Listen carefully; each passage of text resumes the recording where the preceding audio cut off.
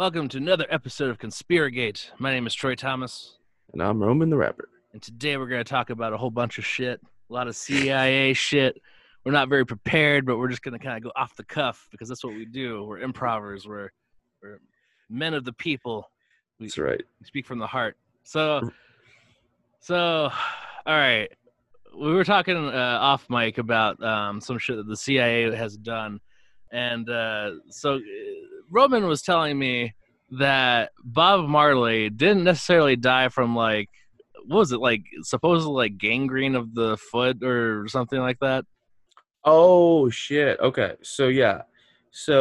I'm watching the TI's podcast expeditiously, and he has Alex Jones on as his guest. Apparently, this is from like 11 months ago, and Ti was saying that one of Bob Marley's friends gave him some boots. I don't know the full story, but Bob Marley was reported to have said "ouch" when he put these boots on, and Alex Jones is saying that this is some kind of cancer injection that they put into his foot to kill him because he didn't want to play ball with the powers that be. Which is interesting phrasing because like the what's pretty much on record as the story that Bob Marley died of was he like had an injury while playing soccer and it caused like some sort of I think it was like gangrene or something in his foot and then that led to him dying. I don't know like the full story of it. It's something we could probably look into.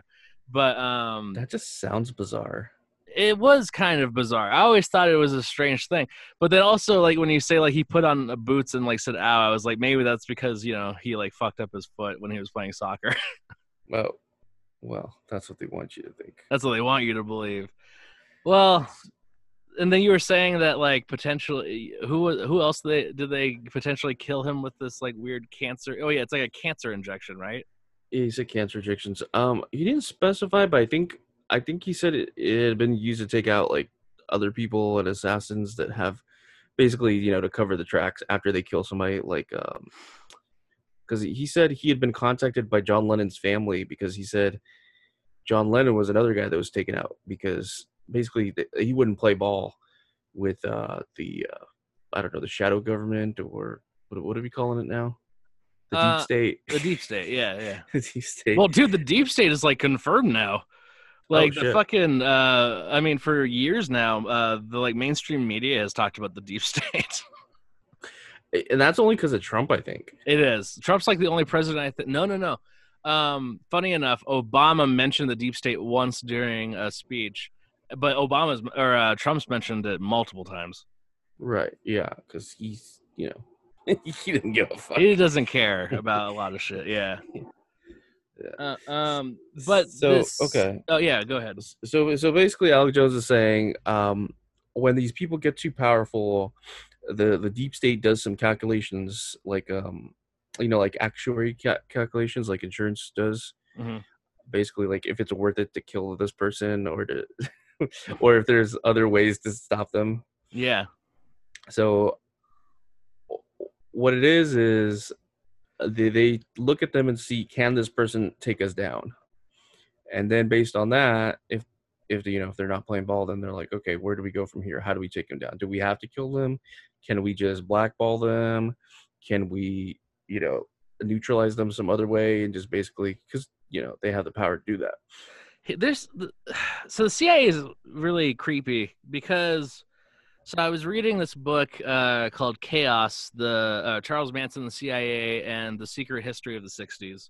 And in the book, they describe there's this doctor named Jolly West who like he was basically like in charge of MK Ultra. Like he was like the main guy for the CIA when it comes to MK Ultra. He was the one who set up like Operation Midnight Climax, where it was like he would get these guys to go like this brothel and he would like load them up with like LSD either through like tabs like in drinks or through like gas, like they would gas the room with LSD while like the girls would like go to the bathroom or something.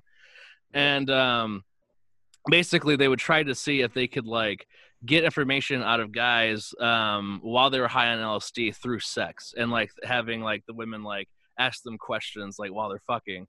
And apparently I don't know if it was very successful. They didn't really detail that. But Anyway, Is this an episode of Seinfeld?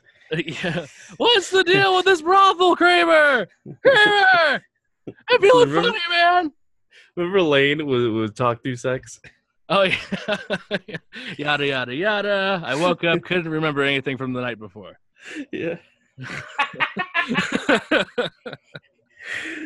Dude, uh, there's like a whole fucking article I found about Bob Marley. okay, well, wait. So Jolly West, he essentially, there was this case where this it was where Jolly West was basically stationed at, and it was like winter, and one of the soldiers had like gone off, and like there was like this family, and they had a daughter, and the daughter, like, they couldn't find her. And she's like, apparently was off in the woods, and they heard like this like gut-wrenching scream. It was like a little girl screaming, and like then they heard like this guy like just sobbing uncontrollably, and they like run to the sound, and this little girl was just like torn to pieces, and apparently she was raped also. She was like, I don't know, 5 years old or something like that. And the guy was like, I don't know how I got here. I don't know what the fuck is going on. I don't even know why like this dead body of like this child's in front of me. And she, oh no, he was like, then he goes like, I had this urge to do this because like she was like, I imagined her, I thought she was my sister who abused me. Like I was convinced that that was my sister who abused me. That's what he said. Right. And then like they basically, there's like this theory that like Jolly West had loaded this dude up. I'm not even sure if it's a theory. I think it might be that he was just loaded up with LSD, and then had like gone through some mind control shit. This is MK Ultra. They were testing it on him. Yeah, this was during MK Ultra. Yeah, it was MK Ultra, and so he goes to trial. It's like this whole thing where they're trying to figure out if like he should plead insanity or what. But anyway, move on then to the JFK assassination. Who was it that killed him? I'm keep blanking on the name. I want to say Lee Harvey Oswald. Yeah, Lee Harvey Oswald. So he kills JFK, and so then after that happens, this guy named Jack Ruby, he just point blank walks up to Lee Harvey Oswald, shoots him in the chest, and then he like gets tackled to the ground, and he's like, "Where am I? Like, who? What are you guys doing? I'm Jack Ruby." Like he was like this war hero. He was like, "What are you doing? I'm Jack Ruby. I have kids. I don't know what I'm doing here. Like, what am I doing here?" Like he was just very confused. He was like disoriented. He had no history of mental illness prior to this, and when they go to question him, he's like completely lucid. He's just like, I had no recollection of like going down to kill him. I had no recollection that I killed him until you guys tackled me and I saw the body. And then they let Jolly West into the room with him for like 6 hours. And then after those 6 hours, they find Jack Ruby under the table, and he's like, basically he's like saying a bunch of crazy shit about like he's afraid his mom's coming, like he's afraid like there's like someone out there who's like gonna come in and get it. Like he was like hallucinating, basically. Like he was going absolutely batshit crazy. And they were thinking that the reason why Jolly West was called in to go in there was to like make them believe that he was actually insane, and he was like more inclined to be someone who would like kill Lee Harvey Oswald, and like, but do it. And then also, it also kind of gave like credence, or it kind of gave credibility to like him pretending like, oh, I have no idea where I was, all this shit. Like he's just some crazy guy. So Jack Ruby officially was a nightclub owner, is what it says. But he supposedly had some affiliations with the mafia. But he wasn't actually like a member of the mafia, according to Wikipedia. He was just kind of like just involved because I guess in certain industries you have to be involved. Like in the casino industry, you kind of have to. Yeah. So he was just part of it. So I guess because JFK had a lot of ties to the fucking mafia. Yeah. So we saw that movie, The Irishman. Yeah. And in that they basically made it look like the mafia were the ones basically that put him in power, and Mm-hmm. he betrayed them, and they basically took him out. Yeah. But if you look at what they were talking about on God, what was it? It was Tim Dillon's podcast. I forget her name. You know Whitney the Webb. episode. Yeah, Whitney Webb. So she was talking about how the mafia was working with the government. I think the CIA or the FBI. Mm-hmm. She said basically they were like the enforcement ring of the government, basically. Like they basically were the ones to, if you want something dirty done, you want to take out somebody, just have the mafia do it. Right. So that makes sense. It does. It does. What just didn't make sense was like that the dude like seemed completely confused. Like I guess that's what's been reported anyway by a lot of like journalists and shit like that, and people who are around. They were just like he didn't seem like he knew where he was. Like he was completely disoriented. Well, here's the thing too. When you look at some of these like conspiracy theories, some of them are conflicting, right? Yeah. Because some people will say, "Oh, it's the government, the CIA did it," and then other people will be like, "Oh, okay, it was the mafia that did it." Mm-hmm. But when you think, what if they both were working together? Yeah. Then the pieces start to fall into place. Well, it's like so it's with this Charles Manson stuff. It's interesting because last episode when we were talking about Malcolm X and Martin Luther King Jr., we were talking a lot about COINTELPRO and Chaos. Were we talking about Chaos? Maybe just COINTELPRO. I think it was just COINTELPRO. Dude, it's just Also, funny that the CIA had an operation that was huge called Chaos. Like that's just a fucking. That's like a James Bond thing, or that's like a sort of like I don't know. It's very TV. was that the one where nobody actually knows what they did? Chaos had the same exact protocol as COINTELPRO, where their entire operation was to stop leftist movements from gaining any amount of control. Mm-hmm. And I think COINTELPRO was also the '80s, right? The crack epidemic. I think that was part of it. Oh, I wouldn't doubt it. Like, yeah, I mean, I'm pretty sure. because that's shown like a bad light on black people for sure, and that was like a big thing that they were like real serious about. Well, it was like two birds with one stone, because I think if I remember right, they were using the money from the drugs to fund the Iran Contra thing. Oh, okay, yeah. So it's like we get to make black people look bad and get a lot of money to further our agenda overseas. Well, it's interesting because there was this guy. I want to say his name was Reeve Whitman.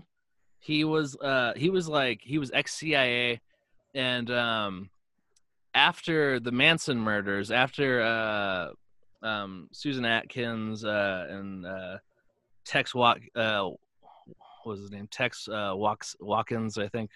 Anyway, when the four of them killed Sharon Tate and Jay Sebrings and the others who were in the house, apparently there was proof that like the bodies were like dragged to the living room, but there was also proof that someone had visited the house after the murders, and apparently Reeve Whitman had said that he was like deep undercover with the CIA with COINTELPRO, and him and Manson both went to the house, and they had left accidentally left like eyeglasses at the scene of the crime that weren't that didn't belong to Sharon and didn't belong to Jay Sebrings. And so it's like this weird discrepancy in the case. But so anyway, Reeve Whitman, he was this basically like there's proof that he was in CIA, because like there's a bunch of pictures where like he's undercover looking completely different in all these different organizations and shit like that. And Okay, but he never said Manson was part of it. He just said he was in the CIA. he said he said that he was there with Manson. Okay, that's it. But did Manson know? Did Manson know that about? Okay, well, here's the thing. Here's why it's speculative. It's speculative that Manson was in the CIA.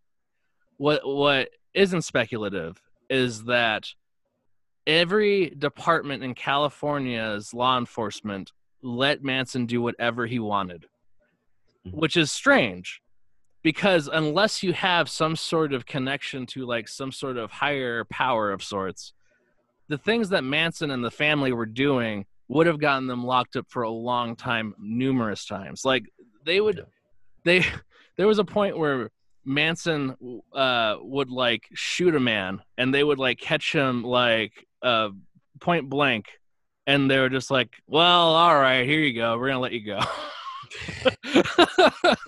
I think you learned your lesson. Yeah, you learned your lesson. You were in there for 6 hours, dude.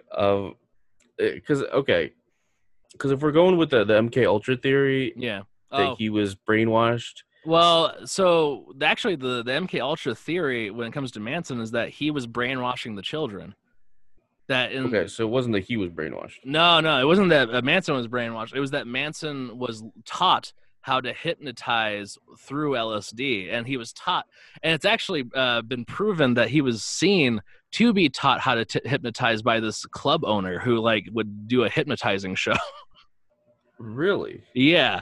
So Okay. he like learned this from like some dude who owns like a club who would do this as a show, and then the theory, and like because it didn't really make sense how he got like endless supply of LSD, because they would take LSD every single day, like insane doses every day, and it didn't really make sense how he got that much LSD all the time, because like even though it was more abundant then than it is now, it wouldn't be that abundant. See here, I thought it was like Winter Soldier. Like Right. they fucking brainwash him and then they give him like these code words and suddenly he goes into a fugue state and then you can tell him to do whatever you want. Yeah, it seems more like, because so here's another interesting thing that I never knew about with these Manson murders. Not just the Tate house, but also like the other people that they murdered. They would leave paw prints after, like, okay, so like they would put like political piggy, and I forgot whose house they put that in. It was like when there was one person who they killed in this house, and they Was that Sharon Tate? That wasn't Sharon Tate. That was just pig. So is that the guy that was that the rich guy that bailed him out? Rich guy who bailed him out. Because I was watching like this little documentary about it, and at one point they got locked up for something, and this rich guy bails him out, and was they it were Terry trying to Melcher? Maybe, I know they were trying to like extort him, and he refused, and then they just killed him. Oh, right. Yes, I think it is that guy. I forgot his name, but yeah, it is him, because he had. It's a funny story, kind of. So this guy, yeah, it was unclear what his story was from the documentary. So this is what happened. This guy comes. He used to like live on the family ranch, and then like he moved out at one point, and so Manson though would like keep close tabs on him, and Manson had heard word that this guy inherited $20,000 somehow. I don't know how. And Manson was like, hey, I think he got Susan Atkins, Priscilla, and someone else to go down there. He's like, hey, go ahead and get that 20 grand by any means necessary. And so Malcolm X Manson. yeah, by any means necessary. So they go down there, and they're like, hey, old man, you gotta give us your 20 grand. Like, Manson knows about it, and we're not gonna leave here until you give it to us. And he's like, what 20 grand? He supposedly, according, he's like, I believe he didn't have it, and the reason is because he's dead now. Right. He's like, what 20 grand? And they're like, don't fuck with us. We'll fuck you up. Like, we'll either break your legs until you give it to us, or we'll just kill you and we'll find it. And he's like, listen, I don't have the $20,000 you're talking about. Charlie's crazy. Yeah, like really crazy. Like, he's legitimately a psychopath. I don't have it. And so they're like, all right. So they just fucking, I think they stabbed him like a shit ton of times. I think Tex held him, and then Susan just like went to town with a knife. Yeah. But so good. Tex was like a big guy, right? I think he was like a football player. Yeah, dude. It's funny because like you watch Once Upon a Time in Hollywood, and they got like this kind of shrimpy dude to play him, and then you look at him in real life. But yeah, he was huge.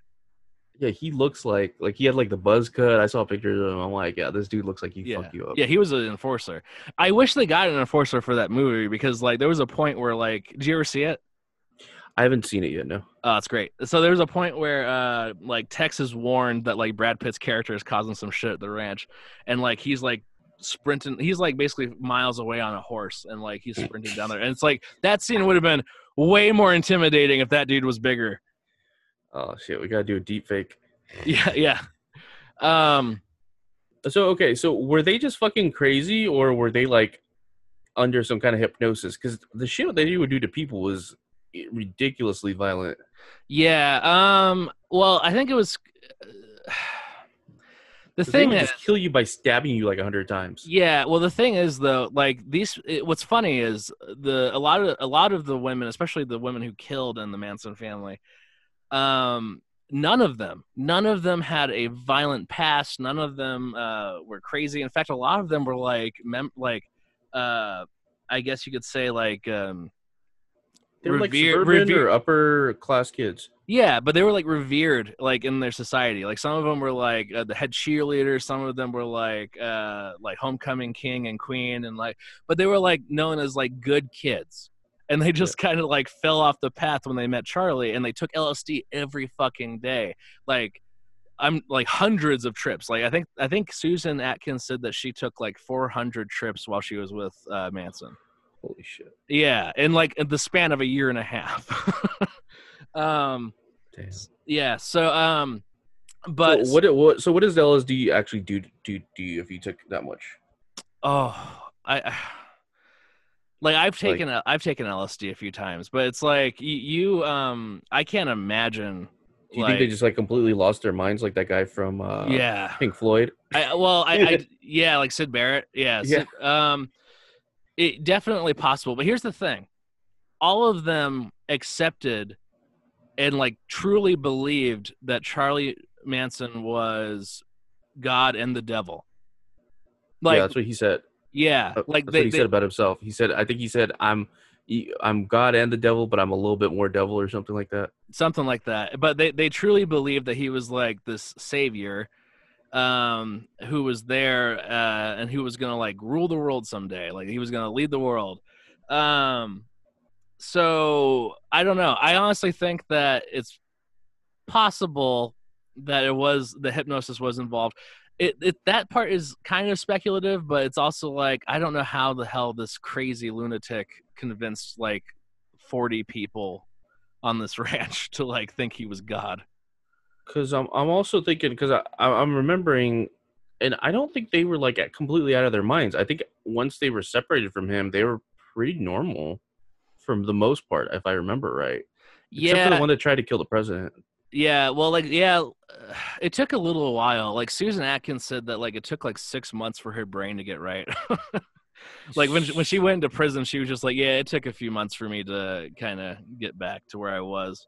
That's incredible that she could even get back after all Yeah, that. yeah. Oh, well, I mean, who Holy knows if she? shit. Here's my kind of conspiracy on that. I'm not even sure if she was telling the truth. Like she is, About she's what?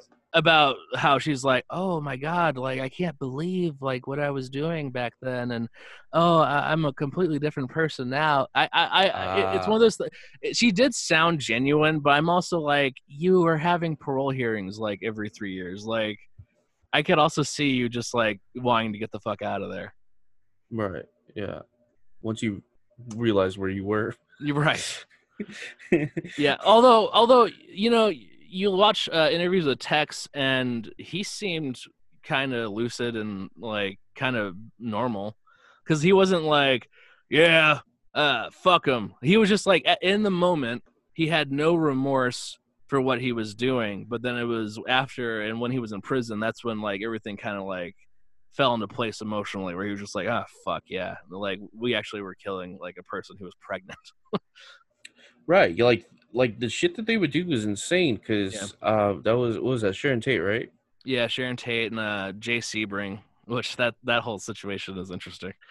Because I think people didn't really know about them before that. That Well, murder was they just so knew crazy. about Sharon Tate. Sharon Tate was kind of like No, a before Sharon Tate, nobody really was paying that much attention to the Manson family. Yeah. I think that was that the first one or was that the second one? That was I believe the second house that they hit. Because I remember watching the documentary and people were like, "Yeah, everybody fucking like went crazy. Like Yeah. Hollywood, like everybody was freaking out. They were getting guard dogs." It's very funny because Tom O'Neill, the guy who wrote that book, was talking about how when he was first gonna get some information on like just because everyone in Hollywood back then, like they hung out and like they knew each other. Like there was a real tight knit group of like especially like within like the hippie crowd. They would always go to like parties together. Like they were like these huge bashes. And he was like, yeah, I could probably get at least a couple interviews from like, I don't know, Jack Nicholson or Peter Fonda or like someone. And like he would bring up like he's like, hey, yeah, I just want to talk to you guys about like what you guys knew about what was happening, if you guys knew anything that was happening during like the Manson murders, like if you had any word about Charles Manson before the murders, anything like that. And they're like, nope, we're not talking, we're not going to talk to you about this at all. Oh shit! Well, Because because there's no statute of limitation on murder. yeah, there's that, and also it's very possible that a lot of people in Hollywood knew who he was because Charlie Manson was hanging out with what's his name, Dennis Wilson from the Beach Boys, and Terry Melcher, who produced like a bunch of Beach Boys, and he produced like a huge amount of 60s songs that were really big. And also Candice Bergen was dating Terry Melcher at the time. Like they were all like hanging out at the parties. Like there's no doubt that like Jack Nicholson probably like shared a joint with Charlie Manson at some point. Yeah, well, the Sharon Tate murder was just like so. I think it shocked people a lot because not only did they kill her while she was pregnant, Yeah. they I think they said she was like begging for her life so she could deliver her baby, and they basically said, "I don't give a fuck about you, bitch." And, Yeah. like, Yeah. killed her and the baby. Yeah. The way that like Susan Atkins and Tex and I think Priscilla both or all three of them like have described it was like they had a mission. They weren't really like looking at these people as people. They were just kind of like, Charlie wanted them dead, so we're gonna kill them. And what's interesting is, how like the Helter Skelter has been like pointed to as being like this main motivation of Charlie Manson's, like to start like this crazy race war and shit like that. And it's seeming more and more likely that the reason why the Tate house was targeted was because that was Terry Melcher's old house. So the Tate So house. they were trying to go after. They thought Terry Melcher lived there. No. Funny enough, he didn't want to kill Terry Melcher. He wanted to scare the shit out of Terry Melcher. He wanted. The theory is that he wanted to scare Terry Melcher because Terry had declined recording Charlie, and like Charlie, I think, had like some bandmates within the family. And he didn't like that, and he kept like he kept harassing Terry about it, and then he killed anyone who was in Terry's house at that point. So it wasn't even really like oh, we're gonna get Sharon Tate and we're gonna get Roman Polanski and Jay Sebrings. It was like kill anyone who's living in that house. Wait, did they know who was living in the house? I don't think so. Yeah, because after that happened, Roman Polanski, I guess, was overseas filming something. Yeah. And he came rushing back, and he had this press conference where he was like, crying his eyes out and just devastated. And after that, shit, like, well, yeah, but I mean, his wife and his baby. No. I know. But if we really want to get into it, the shit he would do to his wife was real fucked up. Sure. We could talk about that. Okay. I don't know the details of it. Oh man, it's crazy. But my point is, after that, everybody saw that on TV, and all of a sudden, everybody knew this was going on, and they freaked out and took security precautions. But that still didn't stop the fucking LaBianca murder from happening. Right? Yeah. Okay. Oh my god, dude. The Sharon Tate was the first one. Yeah. You know what's funny is, so Terry Melcher was like a star witness. Like he was like, because he was connected to the Manson family. He knew the Tates, or he knew Tate and Roman rather. And he on the stand, he committed perjury. And he said, nope, the last time I saw Manson was when he came to my house in May of 1969. And he was like begging me to record him in his band. And I said no. And that was like the last time I saw him. And he is so Vincent Bugliosi.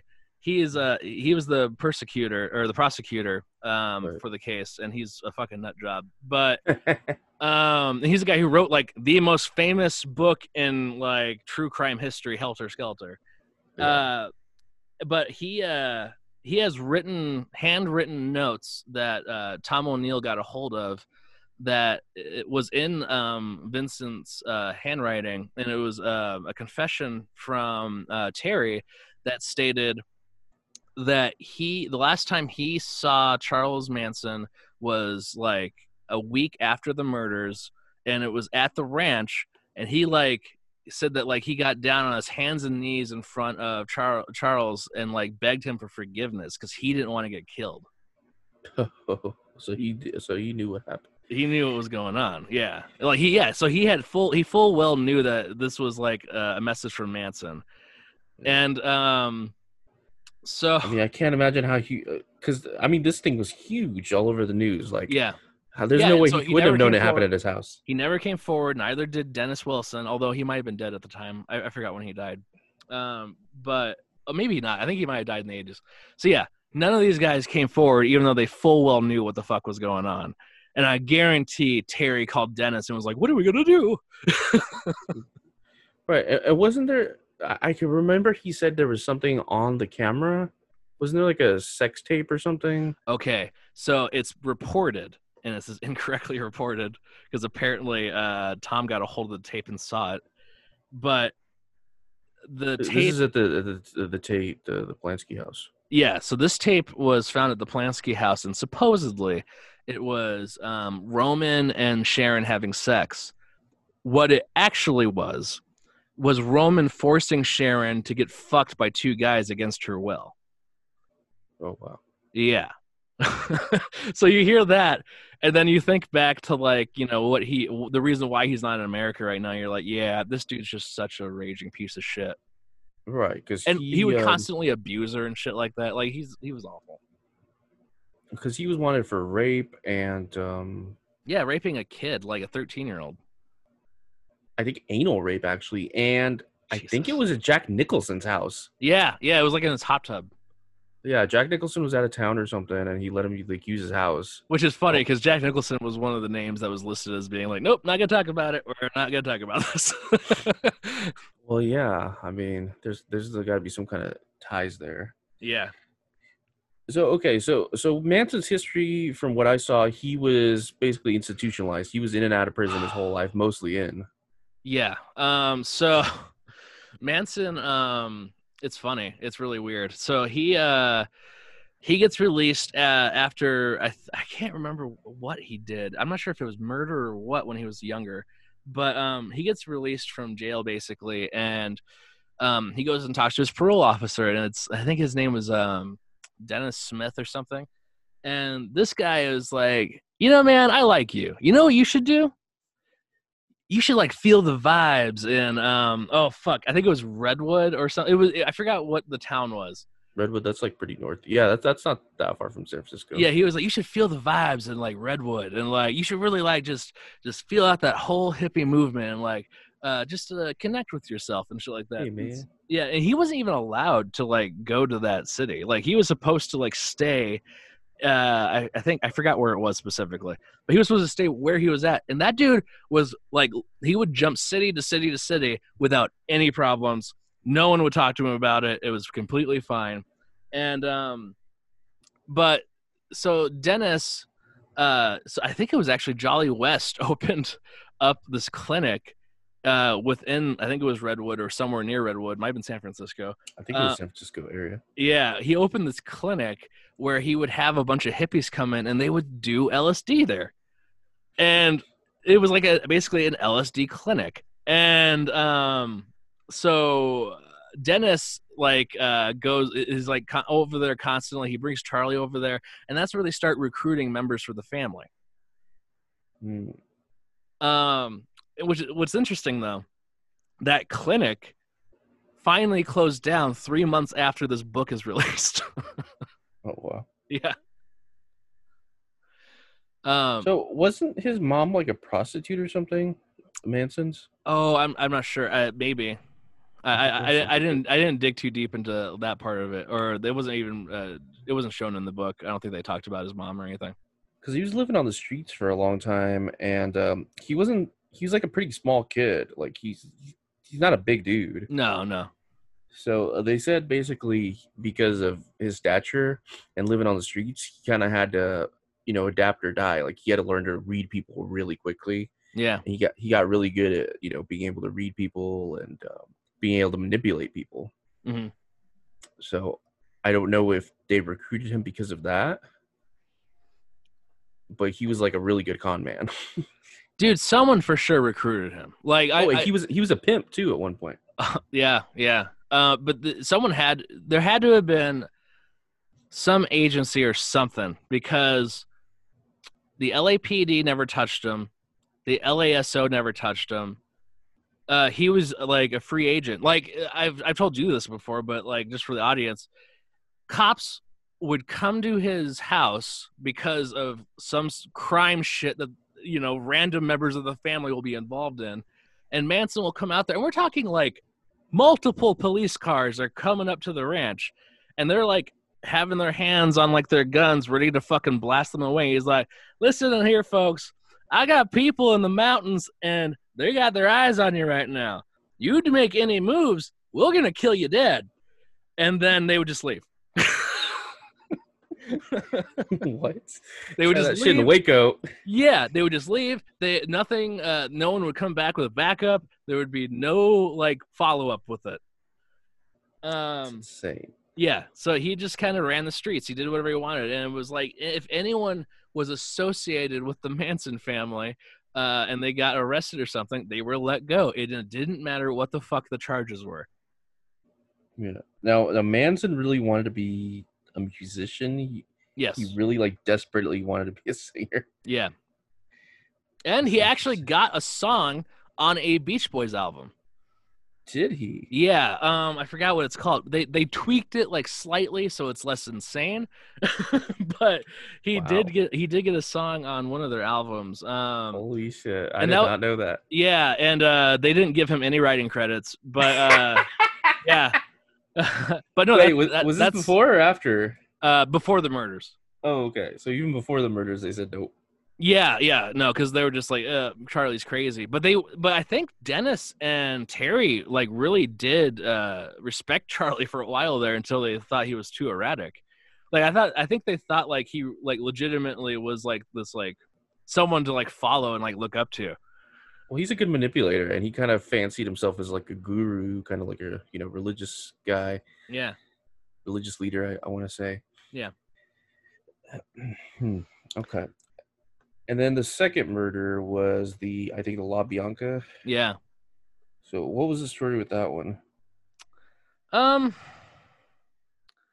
don't know. It was all kind of grouped together in the book. Like, so basically, I can't remember if that's where they put Political Piggy or if that was or not. But anyway, with both of these murders, it seemed like, because let's go with the theory, potentially, that Charles Manson was picked up by the CIA for a COINTELPRO operation, potentially.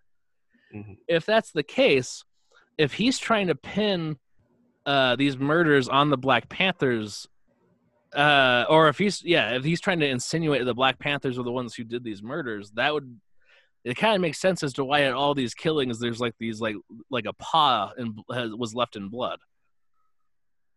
And the fact that they were supposedly like, pointed to being political murders. Right. That's what they were trying to do. So they were trying to start a race war. Yeah. And the whole premise the race war is hilarious. Yeah. So he wanted to incite a race war against the black and the white, and he knew the blacks would win, but he considered the blacks too dumb to be able to run shit. So he would be their white Jesus savior. Yeah. And they would give him control once they realized that they were in over their head. So this, I don't know if it's if it's real or not. Like it's one of those things where there's been a lot of there's been a lot of discrepancies with the case. And there was some there's a theory that Vince Bugliosi like would kind of scheme with Charles Manson in private about like how they could really work this case and how they could make it as like sensational as possible. That's And interesting. yeah, and so the story is that he heard the lyrics to Helter Skelter from the Beatles' White Album, and he was like, "This is about a race war, and it's about how we're the family's gonna like hide in like this pit, like this bottomless pit, and when the blacks overtake the whites, and the whites are dead." And then they figure out, oh shit, we need the whites to run everything. Then we're gonna come over and we're gonna help them. And it's like, you read. Look, I know he's crazy, but if you read the lyrics to Helter Skelter, there's just not. I don't know how you get that. Like Well, I can't come to any conclusion that would be something you come to. because I looked into this a long time ago, because I was like, what the fuck is a Helter Skelter? It's actually like a slide that goes like up and down, like one of those big slides. Yeah, yeah. Like I that mean, you would like ride on a potato sack or big whatever. part of the lyrics. Like a big Yeah, part of the lyrics is like you start from the top and you get to the bottom of the slide. right. So he's like, no, man, this is a metaphor for life. Yeah. That was like when they would start doing college classes on Beatles lyrics. Yeah. So John Lennon said, hey, let's just make up a song that's just a bunch of bullshit. I am the Eggman. Yeah. And then people tried finding meaning in that too. I am the walrus, cuckoo, cuckoo. Right. Wow. So this says he was displeased with the first murder, so he took them on a drive the following night to show them how to do it. Says he considered a number of murders and attempted one over the course of the next few hours. Then he ordered Linda Kasabian to drive the group to 3301 Waverly Drive. This was the home of supermarket executive Leno LaBianca and his wife Rosemary Cohn, owner of a dress shop. So that was the second one. So it says Manson and his followers murdered both of them in the early morning hours of August 10th. Now, did Manson deny actually doing that? Because I thought he said he never killed anybody. He did. I don't believe that shit for a second, though. I think Manson for sure has killed people. In fact, I think that's why he got put away for so long. It was either that or he like viciously attacked and raped someone. I mean, we know he's a criminal. I mean, Well, he's for sure a criminal. Yeah. we know he's tried to kill people before for sure. Yeah. Yeah. The LAPD knew he was a criminal. The LASO knew he was a criminal, and they also didn't give a shit.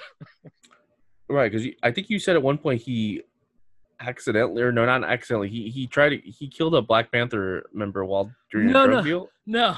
So he was talking to this black guy, and they had some heated argument, and I think it might have been during a drug deal, and he shot him, and he left him there, and he like laid low for weeks because he was like, "Ah, fuck, I think I killed a Black Panther," and then like it. But he didn't kill him. Like the guy actually like went to the police and was like, "Charles Manson shot me." And the police were like, "Oh, that Charlie. Well, we'll get him." So they're like, This honestly would make the funniest fucking Adult Swim show in the world. Like, dude, that's what's that? The dog, Pickles. Oh yeah, Mr. Pickles. Yeah, Mr. Pickles. Dude, what was that meme where they're like, "Don't care, didn't ask, plus you're black." Oh, I don't think I've seen that. That's like literally what they said to him. Yeah, well, don't care, didn't ask, plus you're black. Honestly, I think the president could have gone in there and been like, "But Charles Manson shot me," and they would have been like, "Oh, all right, well, we'll see. We'll look into it." Funny you say that because. Oh yeah. In 1975. Dude, okay, this was the craziest thing because this was way after all of this shit. Yeah. So Squeaky Fromm, who was a member of the Manson family, I don't know, because it looks like she tried to assassinate Gerald Ford. She did. I think did she shoot at him? It looks like she just did. She shoot? Let me see. So, okay, so she said she wanted to make a statement to people who refuse to halt environmental pollution and its effects on the air. trees, waters, and animals. Yikes. Although Fromm stood a little more than an arm's length from Ford that Friday morning and pointed an M1911 pistol at him in the public grounds of the California State Capitol building, she had not chambered around, the gun did not fire, and no one was injured.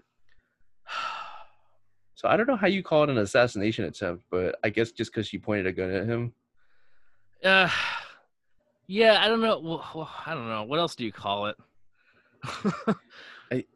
So this is super bizarre because this is years after I think everybody else got locked up because this was 1975. Yeah. So she wasn't involved in the murder. She was just there. So I guess she got away scot-free pretty much. So okay. So after that, Gerald Ford pretty much kept going because I guess he was there to meet with the governor. So he just kept going to the state house after the Secret Service whisked him away. And she got locked up for like a bunch of years. They wouldn't even let her out until Gerald Ford died. Jesus Christ. Yeah, I guess. I mean, that would be funny if it was like, your sentence is Gerald Ford's life. Right. Yeah, pretty much. Yeah. They let her out in 2009. 2000. So she was locked up from 1975 to 2009. Oh, that's right. I heard about that. And she like tried to have like an online business, I think, in New York. She moved to Marcy, New York. That's fucking Jay-Z's old neighborhood. That's hilarious. So yeah. So I mean, all these fucking people are nuts. Like, yeah. But do you think if that was Charles Manson, they would let him get away? Yeah, dude, I do. I really do. Because, like, he did fucking everything. Like, he shot people. He killed people. He robbed people. He beat people senseless. And he would get arrested for these things. And then, like, at most, the next day, he would get released from prison. Wow. Most of the time, though, within hours. It was like he had the best lawyer in the world, but never had a lawyer. Yeah. I mean, so who was doing this? The CIA was letting him go? I mean, I can't imagine who else might be involved. I mean, like, well, here's the craziest thing. They said when she pointed the gun at him, several people heard a metallic click sound, and she shouted it wouldn't go off. Oh, well, maybe she did try to assassinate him, but the bullet was in the chamber. She said it didn't go off. Can you believe it? Could she have lost her mind so much she forgot to put a bullet in? Well, maybe it was one of those things where she didn't put enough bullets in the chamber, and she would just happen to have clicked on like an empty. Holy shit. It's funny because he didn't actually get shot, I guess you don't really hear about this as much unless you actually like were around. Yeah. Like, I never knew about this. I never knew about that either. Since this isn't, completely CIA and Charles Manson, did you know that Jeff Ross, the comedian, like during the time Chris D'Elia got in trouble with the messages, he like got found out for like fucking a 15-year-old? No, I thought you were going to say he also tried to assassinate Gerald Ford. Yeah, Jeff Ross in 1975, he was there that night, and he was like, well, fucking Squeaky. I told you to fucking put bullets in the gun. Squeaky blew up my spot. No, I didn't know about that. Yeah. Jeff Ross, did this happen recently? It happened like during the Chris D'Elia shit, and like no one talked about it because he's Jeff Ross. I mean, you like pretty much expect him to be a fucking creep. Yeah, for sure. He's like, I denied this shit, but the girl who supposedly he did it to made a pretty convincing video. Like, she had like a bunch of pictures with him, and he was like holding on her, like kind of, I don't know, a little creepier than usual. And then like she had like a ticket from like this roast that he was hosting, and like she was detailing like these friends that they knew who were basically connected to each other, and it was like, oh boy. He was wearing an R. Kelly shirt. I mean, yeah, free R. Kelly. He didn't even do nothing. Change the age limit. Oh yeah. The Chris D'Elia thing too. Because Joe Rogan, he's got a show on Spotify, right? Mm-hmm. Yep. And there were a bunch of episodes that weren't coming over, I guess. Yeah. And funny enough, they were like Chris D'Elia, Alex Jones episodes. Yeah, but also like Louis Theroux, and like people like that. And it's like, why Louis Theroux? Do you know who he is? No, but a lot of them were conservatives, I think, is Well, what it that dude was. wasn't a conservative though. Like Louis Theroux, he's the guy. He like had a documentary series on the BBC where like he would go in and like interview and stay with like the Westboro church people, and like he would like stay with like white supremacists and like talk to them and shit like that. Like he was just like this documentarian, and it's weird that like his episode didn't come over. So Joe Rogan, I guess, responded to this, Oh, did he? and he said it's actually the opposite. He said these are actually his favorite episodes, and he's actually not taking them to Spotify and leaving them up on YouTube. What? So he's said he's retaining ownership of these episodes exclusively, I guess, because they're his favorites. I don't know. That's what he said. Okay, but the problem with that is okay. Maybe he'll still have a YouTube channel. Maybe that's what it is. Because like, Yeah. because I was always, I mean, not even under the impression I was. It's out there that on December 1st, all of the episodes are leaving YouTube. Yeah, so I think he's saying it's going to be all the episodes except for these, and he'll probably leave the clips up and still Okay. maybe keep posting new clips. All right. Well, that's cool. It's like, yeah, and he got a ton of flack for that because there were just people who are like, oh, I guess Joe Rogan does have a price. It's only $100 million. I'm like, only $100 million. What a piece of shit. Well, because I guess like a couple days ago he had a super conservative episode on or something, and it was like the complete opposite of what everybody's accusing him of. Yeah, Adam Curry. Yeah. Yeah, he was basically shitting all over because Spotify, I guess, is pretty liberal. Yeah. Yeah, that was a pretty good episode. People were complaining hard about it, but I think it's because the set looks like shit. Oh yeah, is that a new set? I didn't like it. It's awful. Yeah. I've kind of gotten used to it, but it looks like they're in a toaster oven. Dude, I thought they were in somebody's attic. Yeah, no, it's like this. It looks like it's like if you look from like if it's like a wide angle shot, like it kind of looks like a shuttle, like you're inside of a shuttle. But if you look at them like looking at each other like from those angles, it's kind of like they're in a toaster or something. Like it just looks bad. But he loves it. I don't know. Because he wanted a new feel for like the new studio because that was in Texas. Oh wait, he's in Texas now. Oh Yeah. A lot of people are actually concerned because they think that because Joe Rogan is moving there and a bunch of other famous comedians are moving there now because of it, that like he's gonna change Austin, like he's gonna turn Austin into like another Hollywood or something. Huh. But I could see that, and I kind of have some concerns about that because I wanted to move to Austin or nearby. But I'm also thinking if you're somebody that's moving there, I would think you would be the opposite of Hollywood, because I would think you would be if you're trying to get away from Hollywood and moving there, I would think you would be more right leaning. Well, the thing is that like, because Joe was like, I don't want to turn this into like another like liberal cesspool, and like I don't really want to do that, and it's like, yeah, I get that, but what if it's not in your control? Like, what if like people just move there because he's going to set up a new comedy club like in Austin. And he said it's going to be like Texas's comedy store basically. Mm-hmm. And so the mindset is like, the mindset I have anyway is like, okay, yeah, I get that you don't want it to turn into like another Hollywood, but what if people start moving there anyway? Well, I think people have been moving there, but I don't really consider comedians the same as like Hollywood actors. Right. They're kind of like more real. Yeah. Yeah. Oh, for sure. They're a little bit less full of shit unless they actually get into Hollywood. Then it kind of, Then they become real SJWs. Like I haven't, like even like the liberal comedians, like even like Sarah Silverman, she'll still fucking like make like these crazy jokes. Yeah, yeah. Like even I think Jordan Peterson said she was one of his favorite comedians because she'll make this look like she knows she shouldn't say something, and then she's like, fuck it, and then she'll say it anyway. Yeah, she's kind of pulled punches though in recent years. Yeah, I've seen some of that, but I don't know. I love Sarah Silverman. I can't like. I love her too, for sure. But yeah, when she like was endorsing like Cory Booker, I was like, "Go fuck yourself." Oh, we talked about that, right?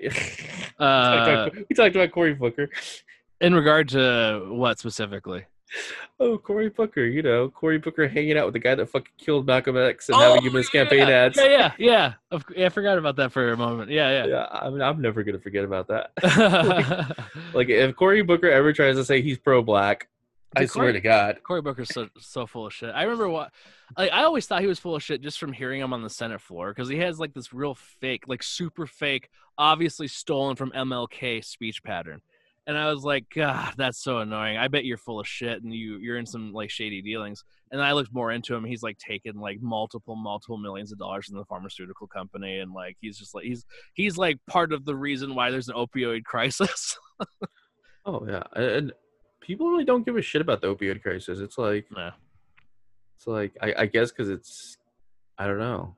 I'm really not sure. I It's guess because it's because it makes legal. money. Like it makes so much money, like for the country, and that's why it's not that publicized. Like there, it'd be Yeah, the fact that there are still like black people locked up with ridiculous prison sentences yeah from for like fucking marijuana. yeah selling a quarter ounce or like a dime bag or something to get like 30 years. Oh yeah, like especially New York. I don't know about New Jersey because Cory Booker was he was the mayor of Newark, and then he move into the Senate or the governor or something? What the fuck was he? Senate. He's a Senate. Senate. Well, Senate now. Yeah. Yeah, because New York had the Rockefeller laws where it was like insane drug laws just because the crack epidemic was so bad there. But you could get time for like nothing. Like, Yeah. yeah, like what you were talking about, like for fucking ounces and shit. Yeah. Yeah. I guess in Texas you can't get arrested unless you have like I think it was like a few pounds or no a quarter pound, which is still crazy. Yeah, Texas is kind of like, I guess, like a purple state now. Is that what we're calling it?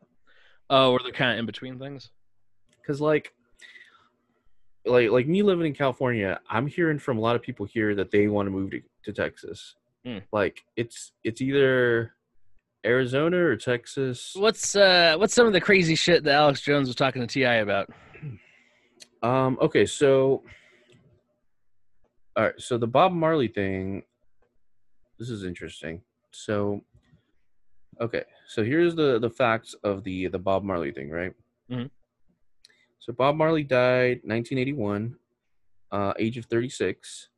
His death is listed as melanoma cancer. So the theory is late in 1976, political factions were warring in the streets of Kingston, Jamaica, with only Bob Marley calling for peace. In December of that year, 3 gunmen burst into Bob Marley's house on Hope Road, armed with semi-automatic firearms and rifles. They fired at him, his wife, and his friends. He got shot in the arm, and his life was saved only by the heroism of his manager, Don Taylor, who took most of the bullets meant for him. Damn. That's like the opposite of that bitch that killed Selena. Yeah, right. Oh, what a coincidence. His bodyguards were off duty that night. No one was caught or charged with his attempted murder. How insane is that? Yeah. So okay, so somebody was already trying to kill him. But why? Like it was Bob. I guess I don't like. I like Bob Marley's music, but like, what is it about his political power that like was such a problem? The only thing I could figure is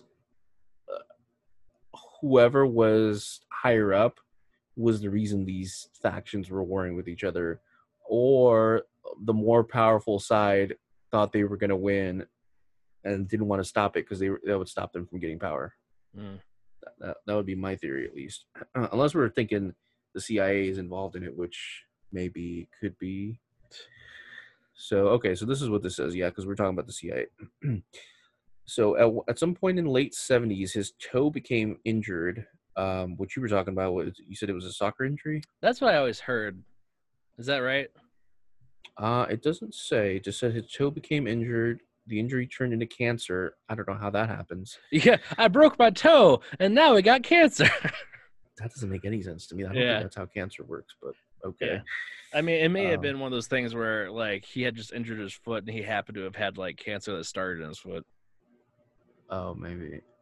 So let's see. It spread throughout his body and eventually killed him. So here's the proof. So the CIA wanted him dead. He was spreading his religious views and activism through his music and was believed to be able to influence Jamaican politics by endorsing a candidate. Such was the trust the Jamaican people had in him. He was inciting a revolution, not with violence and war, but with peace and thoughts. You know how they hate that. So, was Chaos like trying to set up like basically a puppet candidate in Jamaica?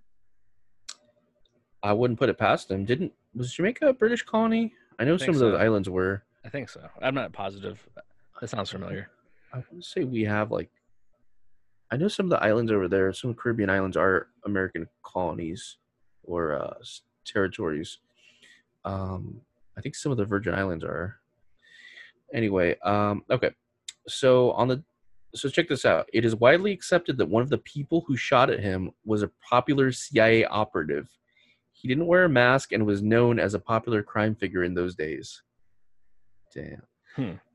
So it says on the day of the shooting, there were strangers lurking near the house. A photographer and Marley insider had taken some photos of Marley standing in the front garden, and the lurkers made Marley nervous. He told the photographer they appeared to be scouting the property. In the photos, the suspicious characters' features were too blurred to identify. The film and prints were stolen before the photographer could get them further examined. Jesus. All right. So after the assassination, Bob retreated to the hills of the Blue Mountains to get ready for the politically charged Smile Jamaica concert that him and the Wailers were determined to play despite their injuries. So the Wailers were like his group. Right. He was joined by Black Panther's film director Lee Lu Lee, who is making the documentary All Power to the People about American race relations. A rumor was circulating that the CIA was going to finish Marley off. The source of the rumor was the agency itself. So that sounds like an intimidation tactic. Like they wanted him, like, hey, shut up, or we're going to fucking kill you. It also sounds like a confession. Yeah. If the agency like stated that like they were like, hey, we're gonna kill you if you don't stop doing this, and then like I don't know, he dies, but he. So like we know their tactics. So they were going on a world tour, and CIA agents had personally informed Marley that he should return to Jamaica before the election, or he would be murdered. Jesus. Only a handful of Marley's most trusted insiders knew of the band's whereabouts before the festival. A man arrived at the compound and managed to talk his way through security, saying he was a photographer and had arrived with the film crew from the USA. He told Bob how excited he was to film the event, although it was noted he didn't have any camera equipment with him. It transpired that the cameraman was Carl Colby, son of the now late CIA director William Colby. I can't wait to shoot this documentary with this camera. And he just pulls out a Glock. Right. Say cheese. Say cheese, bitch. At some point during that day, a gift was delivered for Bob, a pair of boots. When Bob tried on the boots, he screamed out in pain. When Lee and Marley inspected the boot, they saw there was a piece of pointed copper metal embedded in the toe part. Had the wire been treated chemically with a carcinogenic toxin? This isn't as far-fetched as it sounds. It has been revealed that one of the 600 attempts by the CIA to kill Fidel Castro involved placing a highly toxic poison thallium salts in his shoes. Damn, dude. Fidel Castro must have been like a fucking ninja. Like, the CIA tried to kill him 600 times? I mean, if you got to be super paranoid. Like, you got to have people trying on your clothes for you. Oh, yeah, like, yeah. He had to have had to, like... people tasting your food for you. Yeah. Like, okay, so fast forward to 5 months later. In 1977, Marley was playing soccer in France, and another player stepped on the same toe spiked by the copper wire and damaged it really badly. The toe wouldn't heal, and when Marley consulted a doctor, it transpired it was cancerous. Marley refused to have the toe amputated due to his Rastafarian beliefs, and the cancer then metastasized throughout his whole body. Now, it says he followed an ITAL diet of primarily fruits and vegetables and loved to play soccer. How likely is it that someone with a good diet and exercise would get cancer in his toe? Well, I don't know. I don't. That's kind of a weird question. Maybe it's not a weird question. Like, because when This is I pop dust. So I don't know. yeah, like, because I mean, what would the correlation be? I mean, people who exercise get cancer, and like people, Yeah. I don't. Yeah, that doesn't I'm make. just reading. I don't fucking know. No, I know. I just that's weird that they position it like that. Let's see. It says the CIA kept extensive records on Marley and his movements. There is firm speculation that there was a CIA operative on the inside of Marley's entourage feeding the information. These records have still not been made fully public. Let's see. Marley was steered by a member of his entourage towards a doctor named Dr. Issels, a holistic comprehensive immunotherapist who subjected him to a load of crazy medical treatment in Switzerland. He was given blood transfusions, hypothermia, and illegal injections of THX, which is cell therapy. He was put on a restricted diet until he weighed only 70 pounds. What the fuck? Jesus. Marley's mother witnessed some of the injections and felt Dr. Issels was unnecessarily rough and causing him considerable pain. His friends were alarmed by his treatment and believed the treatments were killing him. Huh. Was he sent there to finish off the job? Maybe. I don't know. I didn't know anything about the Jamaican. I mean, depending on what this site, like what if they're trustworthy or not, I don't know. But like, I didn't know anything about the whole Jamaican political candidate thing. Oh, okay. Here we go. Yeah, it goes more into depth on that. So check this out. So Bob Marley recounted a conversation he had with Dr. Issels when the doctor told Bob a story about a German friend who had advised him not to treat Marley, saying he was the most dangerous black man on the planet. Strange? Not really. Joseph Issels was an officer in the SS, Uh, a colleague of a man named Joseph Mengele, and had served jail time for manslaughter. Joseph Mengele survived the war and was employed and protected by the CIA. Mengele was like he was a Nazi's like head doctor, like scientist, whatever the fuck. He was like the guy doing all the crazy shit. Yeah. Doing like, operations and cutting people open and fucking making lampshades out of them and all sorts of fucked up shit. Yeah. It says Bob felt towards the end of his life that the injections were poison. When he was too ill to continue with treatment and sent home to die, he said, Dr. Issels is a madman. To recap, Marley was opposing a CIA-orchestrated destabilization campaign against Jamaica. A week after Marley nearly being assassinated, the son of the CIA director manages to talk his way past his armed guards in the secret location of the band. He gives Marley a pair of boots to stab his toe with a copper wire. That same toe later becomes a source of malignant cancer that spreads throughout his body, killing him. So what is the website you got this from? This is Pop Dust. What is Pop Dust? I think it's just like some fucking magazine. Oh, okay. Some fucking bullshit ass magazine. Like I don't know. But no, I mean it's not like the things they're saying are crazy, because this is the same thing T.I. was just saying on this thing about the boots and all that. That's what I was looking for. I was looking for the boots trend. I'm like, I never even heard of that. Yeah, he's like, I got that from my favorite site, Pop Dust. Is that how he talks? I don't know. I don't know how T.I. talks.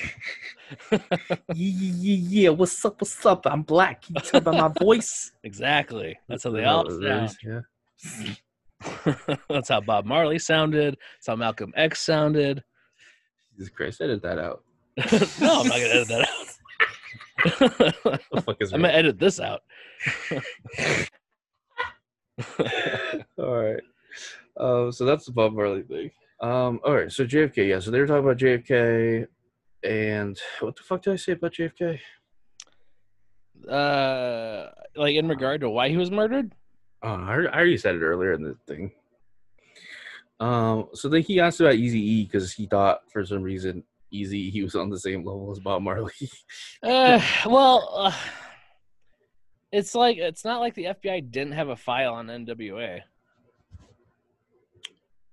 Yeah, but Eazy-E was killed in 1995 after NWA had broken up. And not only that, but he wasn't doing any anti-police stuff. He was even saying the cops were right in beating up Rodney King. That's hilarious.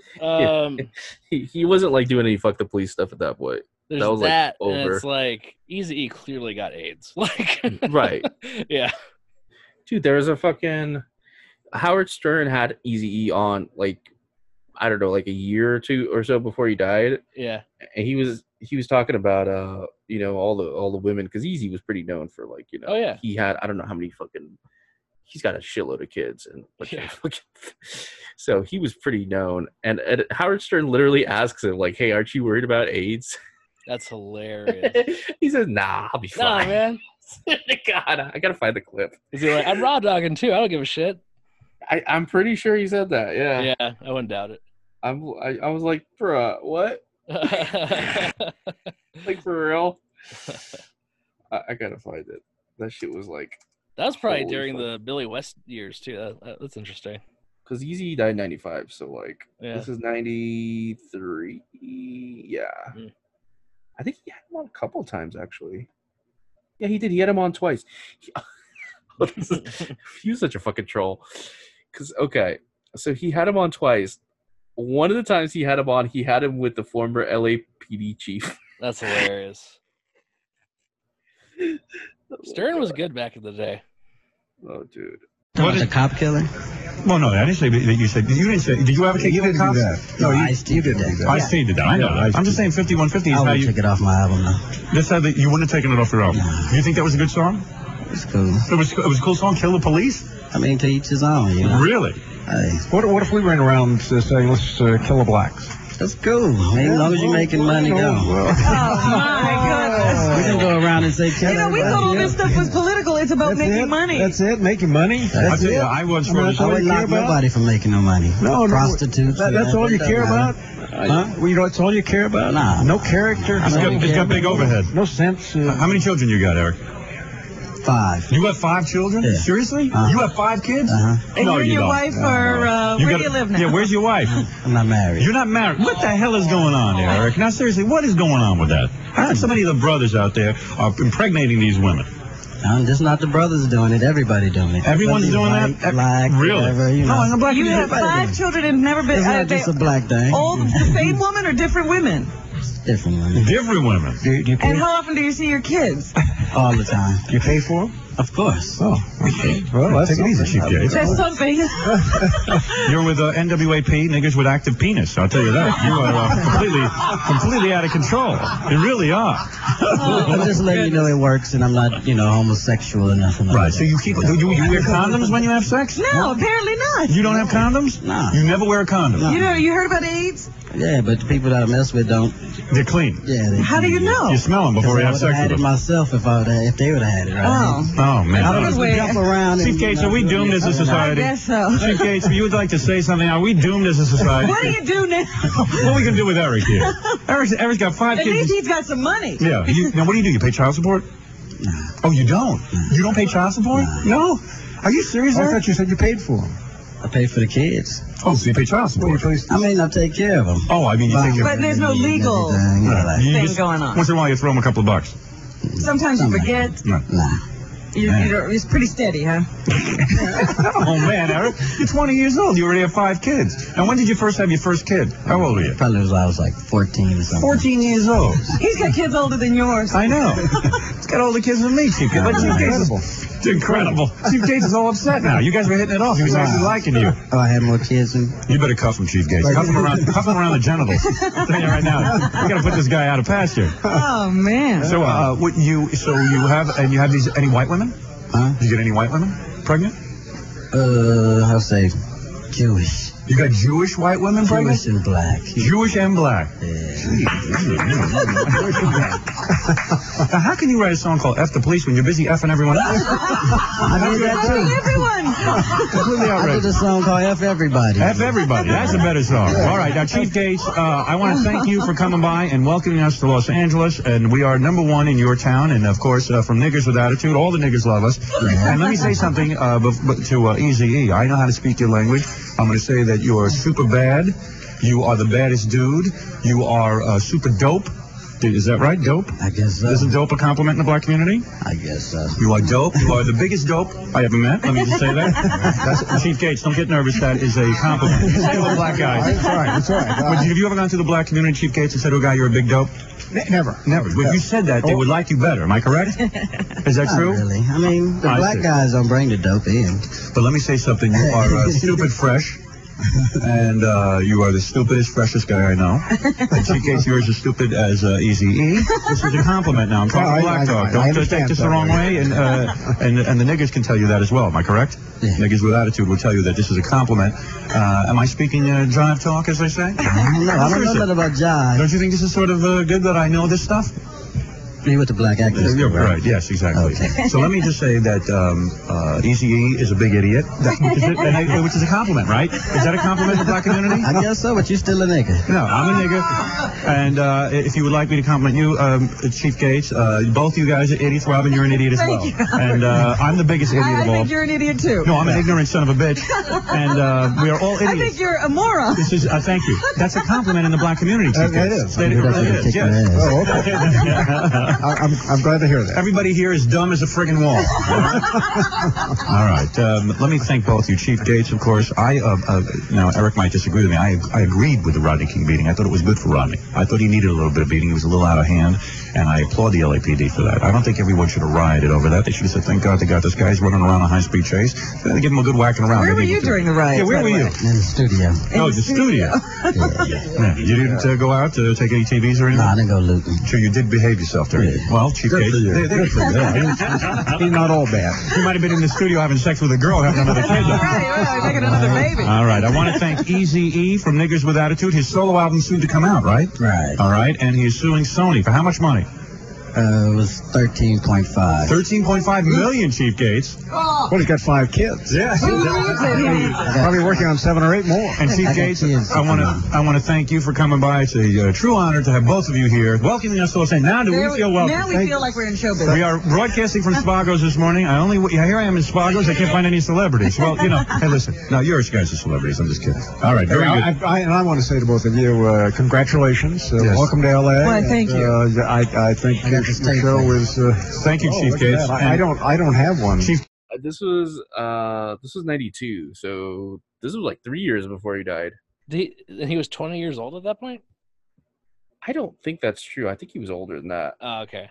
I think he was lying about his age because he had at one point. I remember he had jokes that he was lying about his age in his songs. It could be that. It could also be that Howard was just making a joke or something. Yeah. Well, because people thought Eazy-E was younger because his voice, he sounded like really high pitched, so they thought he was like a little kid. Yeah. Let me see. He died. Now he was 30 when he died, so he would have been what, 28? Yeah, something like that. Yeah. So damn, he's 30 when he died. Fuck. Damn. Oh, that's crazy because he did so much. Yeah. Wow. Okay. So yeah. So T.I. was like thinking that. So there was something interesting. I don't know if I mentioned it on the Tupac and Biggie thing we did. Mm-hmm. Suge Knight had made a fucking joke that he injected Eazy-E with AIDS. Did you hear about this? I think you told me about it once, but yeah, I don't know if we talked about it or not, but that's ridiculous. He said Dr. Dre paid him to have him kill him.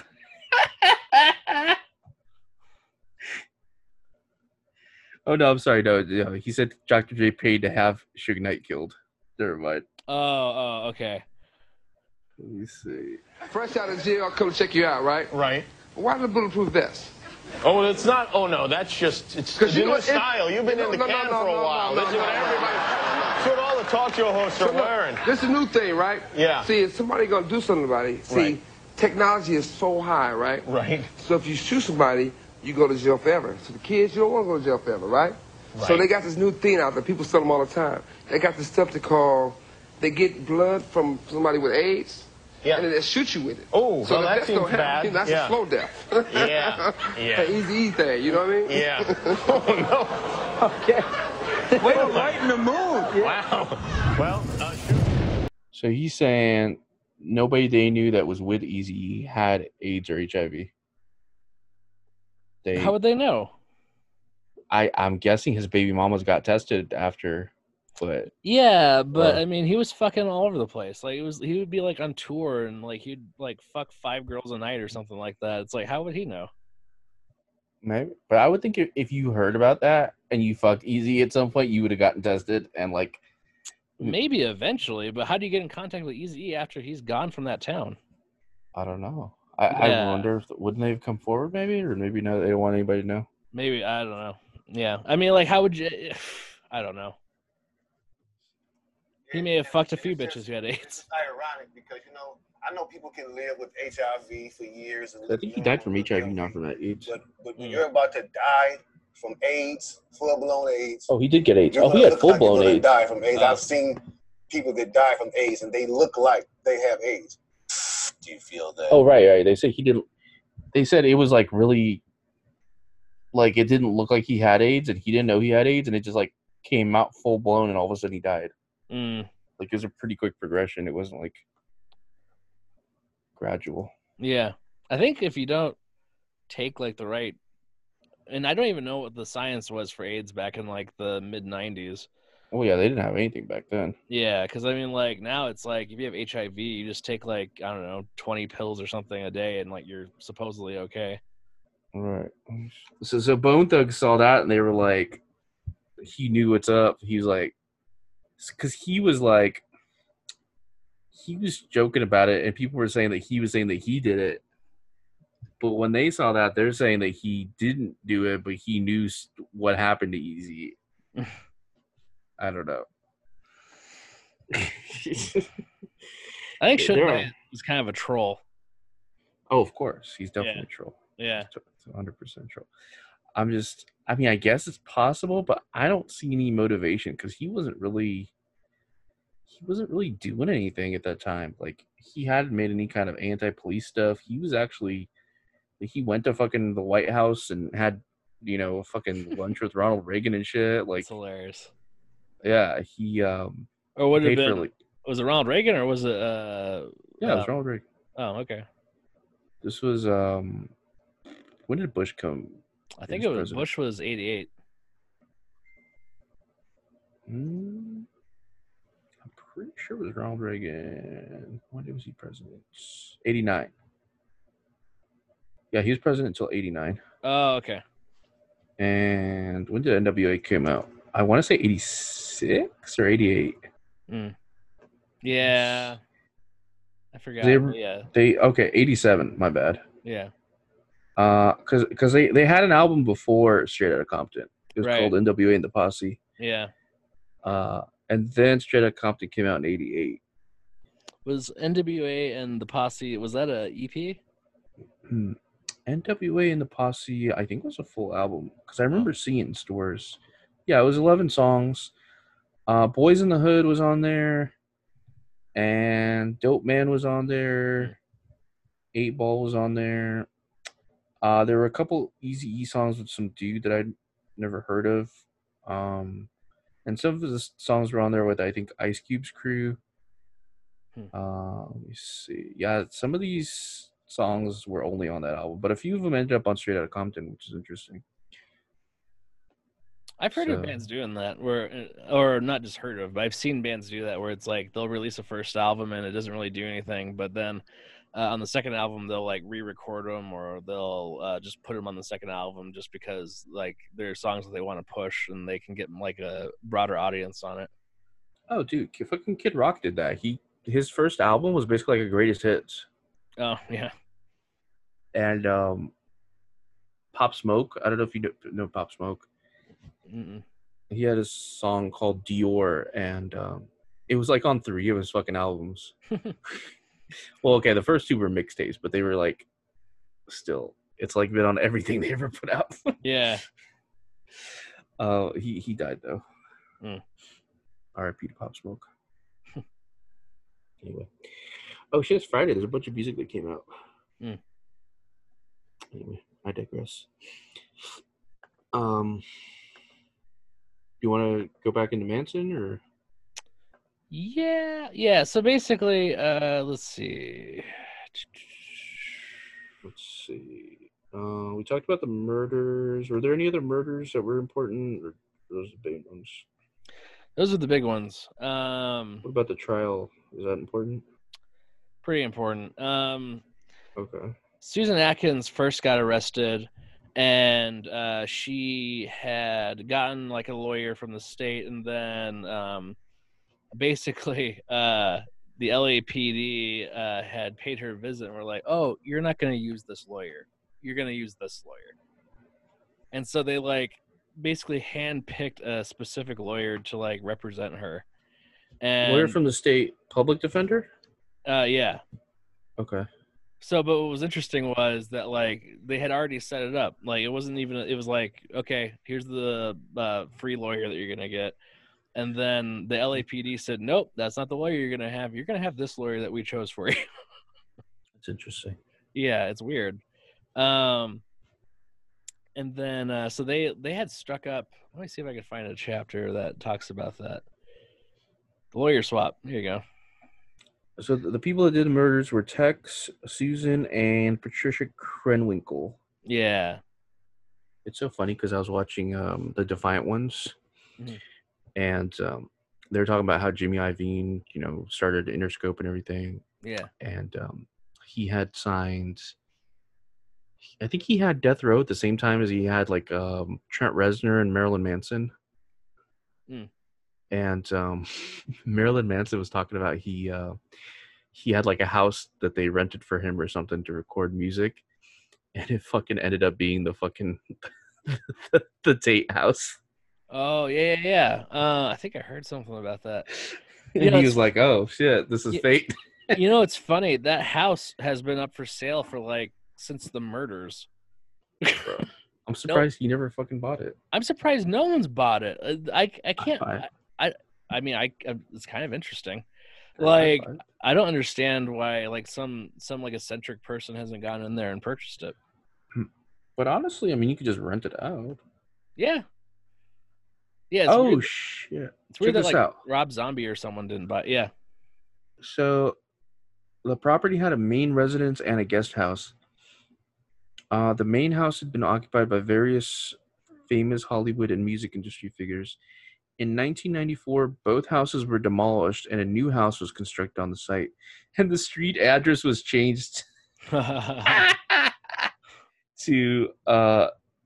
what is it? I don't know.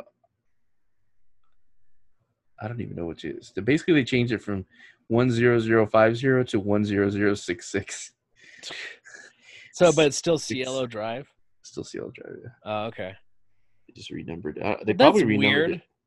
Like, because you would think that they're going to change, they would just change the fucking street too, because Cielo Drive is famous.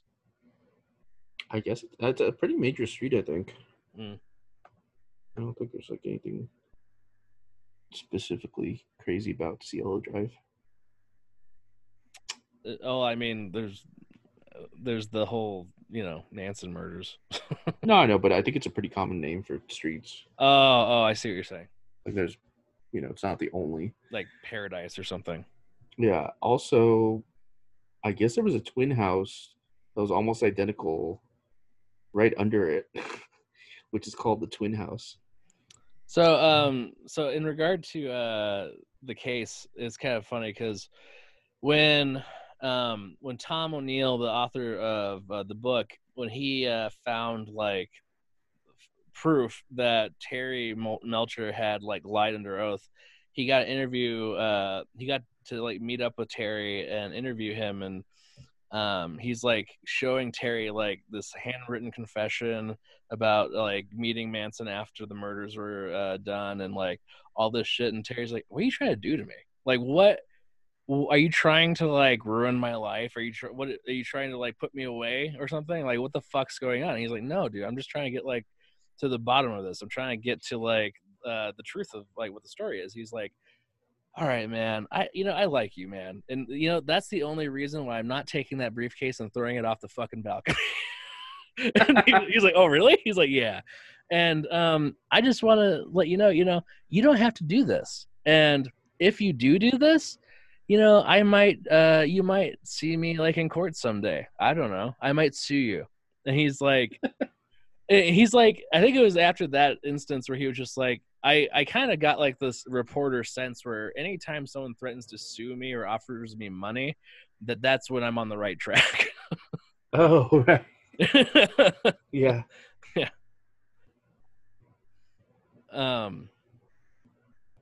Yeah. Dude, yeah. The house is on sale again. Yeah. How much is it? I heard it was cheap. 9.7 million. Never mind. That's not cheap. Damn. I mean, it's in a nice area. But see, they completely demolished it and put up this new house. And I guess the guy who bought it said he loved the house, but the design of the house was pretty shitty. See, what I would do is I would buy it and completely restore the old house, recreate it. That'd be epic. Yeah. Oh yeah. So something that's interesting about Vince Bugliosi. And I'd murder my wife. Yeah, they murder your wife. You'd hang her. Carry on. So Vince Bugliosi, it's kind of now documented that he lost his mind completely, like since 1969 onward, because like there was a point where for a long time he didn't think that like his son was his son, and that the milkman like fucked his wife and impregnated her, and the milkman was like their next door neighbor. That old trick. And so he goes and he's like harassing this family, and he's just like, I need you to take a blood test. I need to know the truth. And they're like, dude, like we have our own family here. I don't give a shit about your wife. I just deliver milk. He's like, oh, I know that old trick. He's like, I've heard that. You think I haven't used that? That's an old lawyer trick. We need to test your milk. In law, we call that the old milkman switcheroo. And that actually is a thing. Not in law, but you know, the milkman was fucking. Oh yeah. And I'm sure that's like what gave him the idea.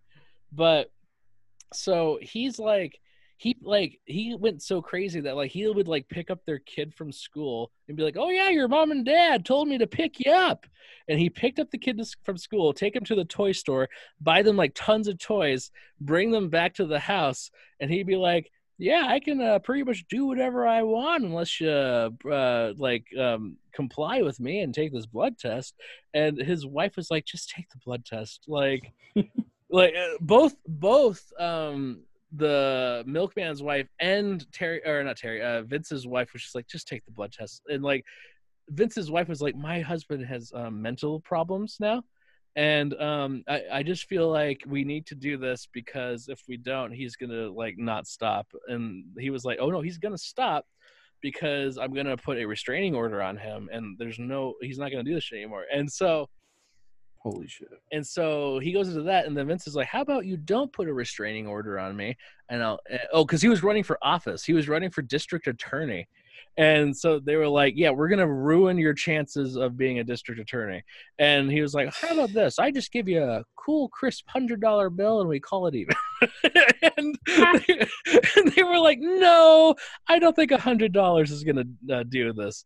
And a shiny nickel. Yeah. And so she comes forward and basically ruins his chances of being DA. And then, though, he's trying to run years later, and like she comes forward again, and he like threatens her life or something, and then she like goes back to the police and backpedals on everything. Oh my god. Yeah. So he was insane for sure, and like so, basically, there's all of like this evidence that Tom got that like, Vince like tampered with like basically coaxed Terry into committing perjury on the stand, and like he there's like, I forgot what the specifics were, but it was pretty solid proof that like he kind of guided the Helter Skelter narrative a bit more than what Charlie ever imagined it to be. And so Vince, he pulls out a piece of paper knowing that he's like gonna have this meeting ahead of time with Tom, and he has written a 45-minute long presentation about how he's a good man and this wouldn't couldn't possibly happen. And so he's going on for 45 minutes reading off this piece of paper like he's in a courtroom, and he's just like, well, here's why my character would prevent me from any of this being true. And Tom is just staring at like notebooks full of like evidence against him. And he's just like sitting there, and he's just like, now perhaps you do write this book and you finish it and you sell it to a publisher. I will then likely cross-examine you in court someday, and then also sue you and the publisher for $100 million. And Tom was like, Vince, just look at all of this shit that's in front of you right now. He's like, there's no way. I don't care how good of a lawyer you are. There's no way a court is going to look at this and see the evidence that you push someone to commit perjury and just, rule in your favor for $100 million. You're not going to ruin my life or the publishers. And so he goes, okay, well, you go ahead then and leave, and I'm going to write a letter to the publisher. And he's like, okay, Vince. And he leaves. And Tom gets a call from his publisher, which at the time was Penguin. And they were like, hey, we got like this literally a 45-page letter from Vince. And Tom was like, oh, yeah, I told you it was coming. And they're like, no, you don't get it. Like, this dude's fucking insane. Like, they're like, this guy, like, went on and on about how he's this great man. And, like, he, like, went into, like, just basically he just went into like these crazy scenarios that like didn't make any sense within the letter. And then like I want to say a month later they get a second letter that's 35 pages long, and it's the same crazy bullshit. And unfortunately the book was published after Vince died in 2015. The book was published I think in 2019. But yeah, it's just funny that like the guy who wrote like what's supposed to be like an excellently written book, like it's supposed to be like really entertaining, but just like has tons of like discrepancies that don't add up when you actually like interview these people that are involved. Well, have you ever watched Mindhunter? Yeah. So the Manson episode, yeah, he said the same thing. He said Helter Skelter was made up by Bugliosi as a reflection of his fears. So Bugliosi was like a racist, apparently. I think so. Well, Charles Manson was also a racist, like for sure. Like he's a noted racist. Like he even outside of like the whole race war talk, like he would always talk shit about black people. Also, supposedly that it says they committed the crimes to get one of their imprisoned members, Bobby Busale, incarcerated for the murder of Gary Hinman, released. That's a conspiracy theory. Interesting. Maybe. I don't know. It just almost like he didn't do this murder because we're still doing these murders, so I see. You know what I mean? Yeah. But you know what's kind of interesting is you watch like video of like the Manson trial, and you see Charles Manson and like Susan Atkins like walking towards each other, like both in handcuffs, and like they're being walked by like guards and stuff, and they're just laughing their fucking asses off. And I think, and this is just my theory, I think the reason why they were always laughing and singing and shit like that is because they still thought that they were like invincible when it came to the law enforcement. Like they I think in their minds were like, even though this is televised like all across the United States, and this is like the biggest case, like at least at that time ever, that this was just gonna be one of those things where we're gonna be out tomorrow. Mm-hmm. Not a big deal. The CIA is gonna come in, maybe. I don't know what the theory would be. I just can't imagine how the fuck anyone can get away with what they've gotten away with for so long. For like it's actually kind of a short amount of time actually, because it's like 1967 to 1969. But within those 2 years, they were committing crimes left and right all the time, getting caught for those crimes all the time, and nothing would happen. Yeah, right. Like, ow. Yeah, it doesn't make any sense. Let me see. There was also... Oh, okay. So the other thing was that Manson wasn't really the one that wanted to do this, that it was Tex that was behind it, and he kind of went along with it because Tex was trying to take control of the group? Oh, maybe. I mean, I don't know. I mean, you know, Tex was obviously an intimidating character. Like, it was like he was trying to take over the group, and he had to kind of go with it because they were going to do it anyway, so he had to make it look like it was also his idea. So here's the thing about LSD that I don't think everyone knows about is that when you take LSD, your tolerance for LSD like is huge for like 7 days. Like you would have to double your dose every fucking day.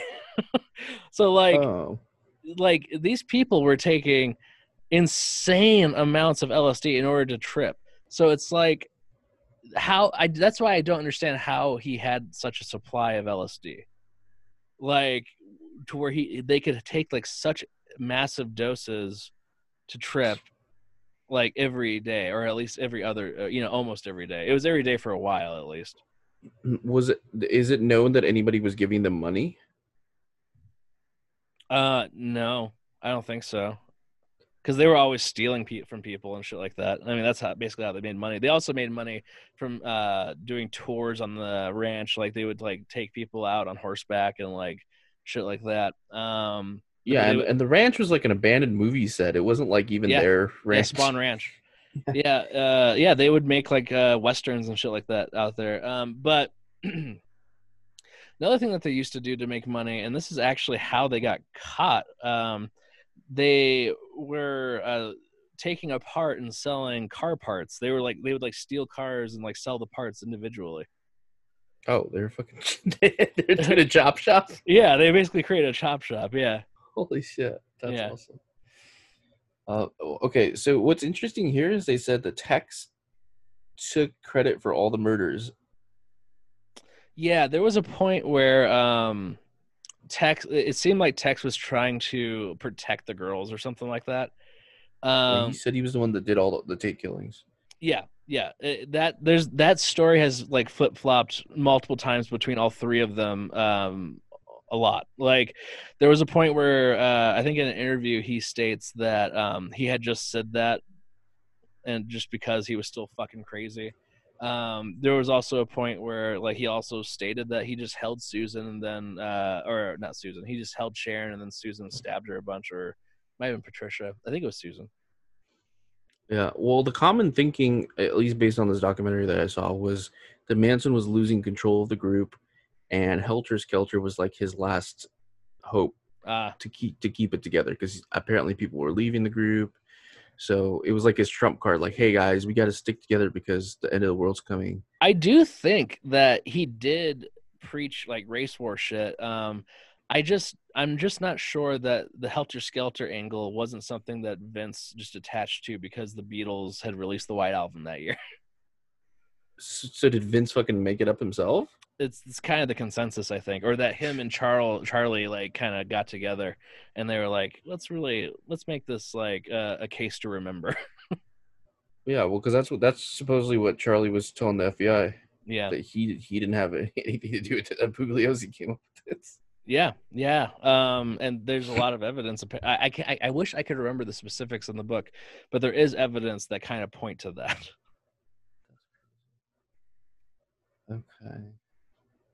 So let's see. Manson's testimony. What did Manson say? Manson announced that he wanted to testify. Yeah. He stated. But he didn't, right? Yeah, he did. Oh, okay. Let me see. The female defendants said they wanted to testify. Their attorneys advised the court that they opposed their clients testifying. Apparently, the female defendants wanted to testify that Manson had nothing to do with the murders. So let's see. Manson testified. He stated as follows: these children that come at you with knives, they are your children. You taught them. I didn't teach them. I just tried to help them stand up. Most of the people at the ranch that you call the family were just people that you did not want. I know this, that in your hearts and your souls, You are as much responsible for the Vietnam War as I am for killing these people. I can't judge any of you. I have no malice against you and no ribbons for you. But I think that it is high time that you all start looking at yourselves and judging the lie that you live in. My father is at the jailhouse. My father is your system. I am only what you made me. I am only a reflection of you. You want to kill me? I'm already dead. Have been all my life. I've spent 23 years in tombs that you have built. Jesus Christ. That's some testimony there. Yeah. Yeah, he was a talker. So he gave his testimony and they sentenced him. All right, so what do we think really happened? I would think the CIA stuff was all bullshit if it weren't for the fact that he was unencumbered from the law. Like he could do anything he wanted. He was untouchable. So I think that some agency, whether it be the FBI, whether it be the CIA, someone wanted him to stir up some shit, and they wanted him to basically control the family and get to a point where he could have them pin murders on the Black Panthers, potentially. Mm-hmm. Because I just can't, I just don't understand how someone can get arrested every week and then like just get released like the next day for like heinous crimes. But is he a CIA agent or were they just using him? I don't know. Oh, I think they were using him. I don't think he was an agent. Okay, but he was consciously. Was he consciously working for the CIA? Did he know what he was doing? I think so because I don't think. Well, for one thing, I think the CIA was giving him LSD. I don't know how he would get that much LSD. Well, that's interesting because if they were giving him LSD, couldn't he just sell the LSD to make money for other stuff? He did. He did. Yeah, he did. Yeah, they sold drugs. They sold LSD. Because I'm like, why would they be selling car parts if they could sell LSD? Well, LSD back in those days, I mean, it wasn't so expensive. Like you would get more money for selling car parts than you would for LSD. Well, it's still not expensive, but anyway. Yeah, it's still not that expensive. I digress. Yeah, but it's it wouldn't have been like this insane moneymaker. It was just something that they could get some cash for, like send the family out on like the streets and like sell. I don't know. They probably sold some weed too. I'm not sure, but it definitely sold LSD. Okay, so the CIA was letting him continue because as part of COINTELPRO, they were trying to take down the Black Panthers because they saw them as domestic terrorists. I think so. I mean, it kind of makes sense. I don't know why else you put, because he was like, according to I think it was Tex, might have been Susan, but to one of them, like Charlie was very specific. You need to leave like a paw print. Mm-hmm. So okay, because the other thing I was thinking is maybe they were training assassins because you got Squeaky Fromm trying to fucking kill Gerald Ford, right?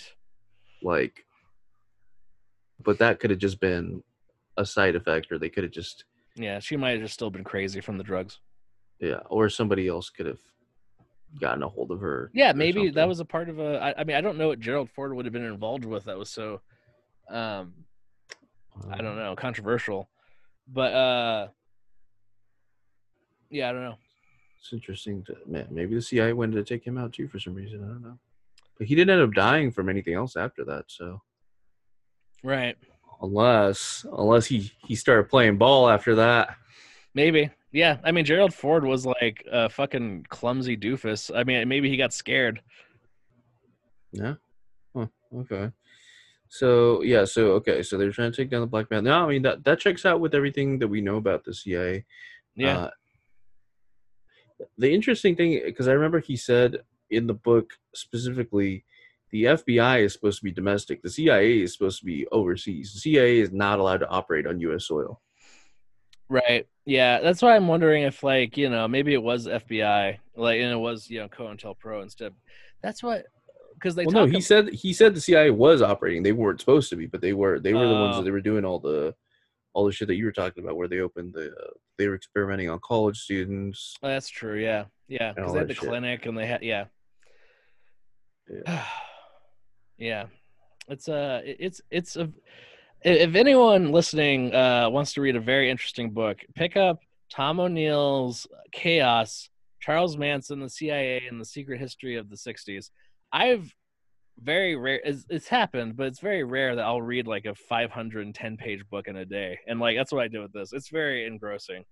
Like there's a lot of really intense interviews in it, like because Tom O'Neill like was really hammering these people about like shit that just wasn't talked about during the trial, and it gets uncomfortable, unintentionally funny. It's just really good.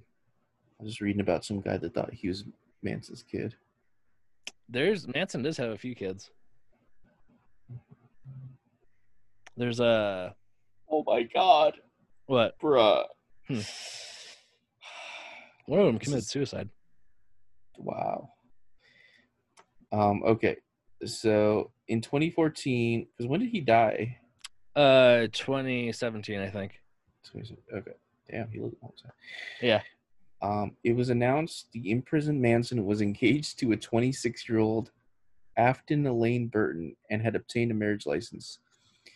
Manson gave her the nickname Star. She had been visiting him in prison for at least 9 years and maintained several websites that proclaimed his innocence. This is interesting. The wedding license expired in 2015 without a marriage taking place. Yeah. Have you heard about this? I think I heard a little bit about it. I knew he had like women who were definitely like interested in him. Well, but get this. It was reported that the wedding was canceled after Manson discovered that Burton only wanted to marry him so that she and her friend could use his corpse as a tourist attraction after his death. That's hilarious. Damn. Manson believed that he would never die and may simply have used the possibility of marriage as a way to encourage her to continue visiting him and bringing him gifts. So he wasn't offended by that. He just thought he was never going to die. Yeah. Well, he's God and the devil. I mean, he lived a fucking long time. Yeah. Yeah, and like he claims that there's still like dozens of bodies like at the ranch that are buried that they just never talked about or dug up. I'm sure he killed a lot of Manson family members. Like I'm almost sure of it. Well, yeah, because they were talking about this guy thought he was his son. I guess he's some DJ in LA. Oh, there's also like confirmed like sons of his out there. Yeah, I think I saw they interviewed one of them. Yeah, this guy was a DJ, and I guess his mom was in the family at some point, but left in the '67 after she got raped by Manson. Jesus. Yeah, he raped a lot. Hey, so this is bizarre. She returned to her parents' home to complete the pregnancy and gave birth, and put her son up for adoption. But then they did a DNA test, and it turned out he wasn't his kid. So maybe she was, because I mean they were fucking having orgies at the fucking ranch. Oh yeah. So, yeah. So I guess that kind of makes sense. So there's this conversation. I may cut it if it's not interesting. I think it was interesting between Charles and Tom in the book, and this was like, I think in the 2010s. I think it might have been 2010s. It might have been 20-aughts. So he goes, "Hello, Tom." Manson is on the phone. "Hello, Tom." Manson said. "Hi, Charlie. How you doing?" "Hanging loose, man." "Happy Valentine's Day," I said. "Yeah, same to you, man." I'd only caught Manson's interest because his handlers had told him I had information about potential perjury during the trial, Terry Melcher's. But now that I had him on the line, he wanted to talk about anything but Terry Melcher. I gave him a brief introduction to my angle for Premiere, which was the magazine he was originally doing the story for, which he dismissed as hype. He wanted me to speak to the heart. I rattled off a list of names to see if he knew them. "I don't know anyone, man," he said. "I barely know myself." Manson spoke in riddles when he spoke at all. He claimed that there was a lot of money behind the murders and that the United States Navy held the purse strings. I'm Vincent Buglio's godfather," he said. "But he wasn't a snitch, so he wasn't going to give me any names. There's a lot of people playing a lot of games, man," he said. He added, I pitched horseshoes when I was 17. Whenever he didn't feel like answering, he'd say something like that. "I got 5 red wheels on that truck." Or, When Reagan went to Greenland, we locked all the weather stations to the HART project.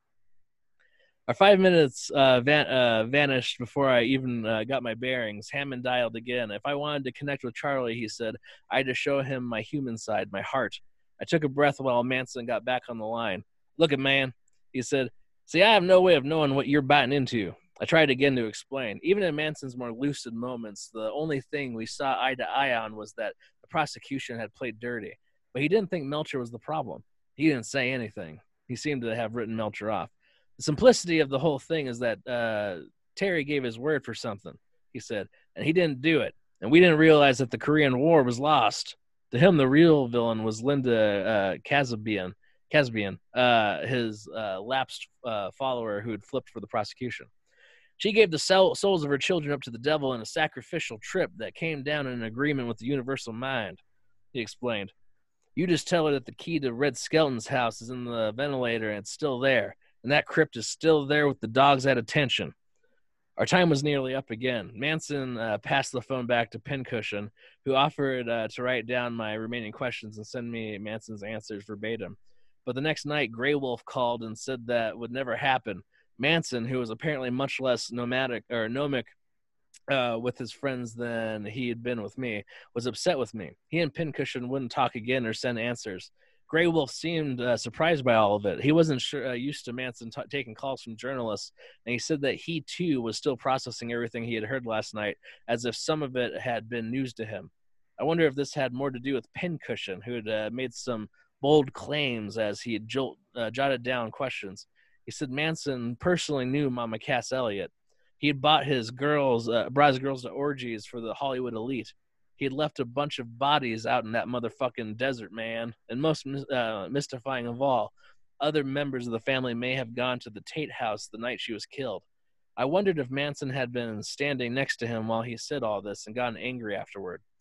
In 2008, I reached out to Manson again through Grey Wolf. This was after my many run-ins with Manson's... Hey, fun fact. Yeah. Speaking of Manson, Marilyn Manson just put out an album called We Are Chaos. Yeah. It's supposed to be great. I haven't heard it yet. I just thought that was funny. Yeah. Apparently, it's like supposed to be his best album since Hollywood. Or Hollywood. I listened to the album name track, like We Are Chaos, and it was weird. It didn't sound like Manson. It sounded like kind of like a weird hard rock Bowie. But it seems interesting. I'm curious what the rest of the album sounds like.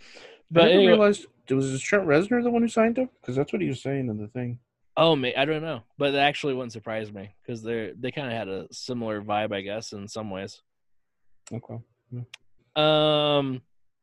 So what's interesting about this is, you know, if we think back to like what we talked about with Epstein, there's a quote in that Manson gives in this conversation where he says that like he would bring his girls to these orgies for the Hollywood elite. Mm. And I mean, if he has like ties to agencies, I mean, isn't that something that like might have some connection to agencies? Because wasn't that kind of like what Epstein would do with like foreign agencies?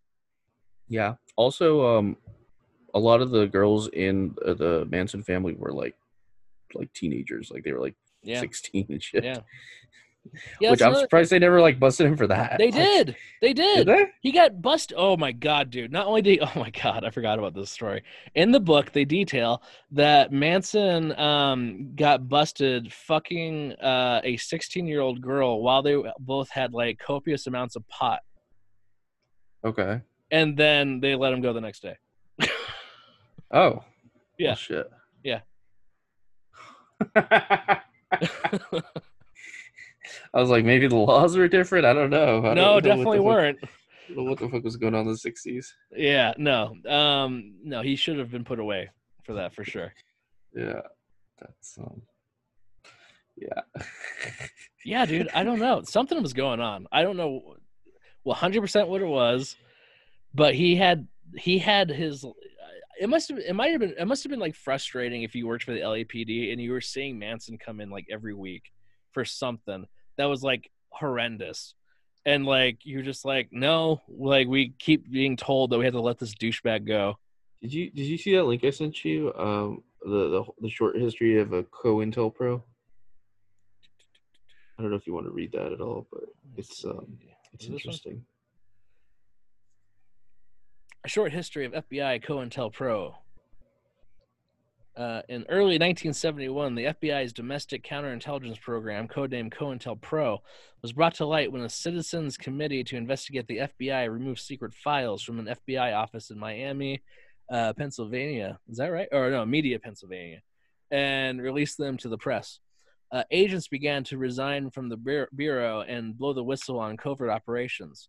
That same year, publications of the Pentagon Papers and the Pentagon's top secret history of the Vietnam War exposed years of systematic official lies about the war.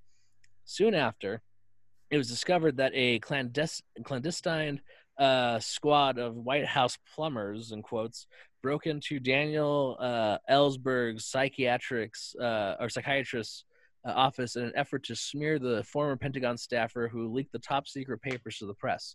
The same plumbers, in quotes, were later caught burglarizing the Watergate offices of the Democratic National Committee.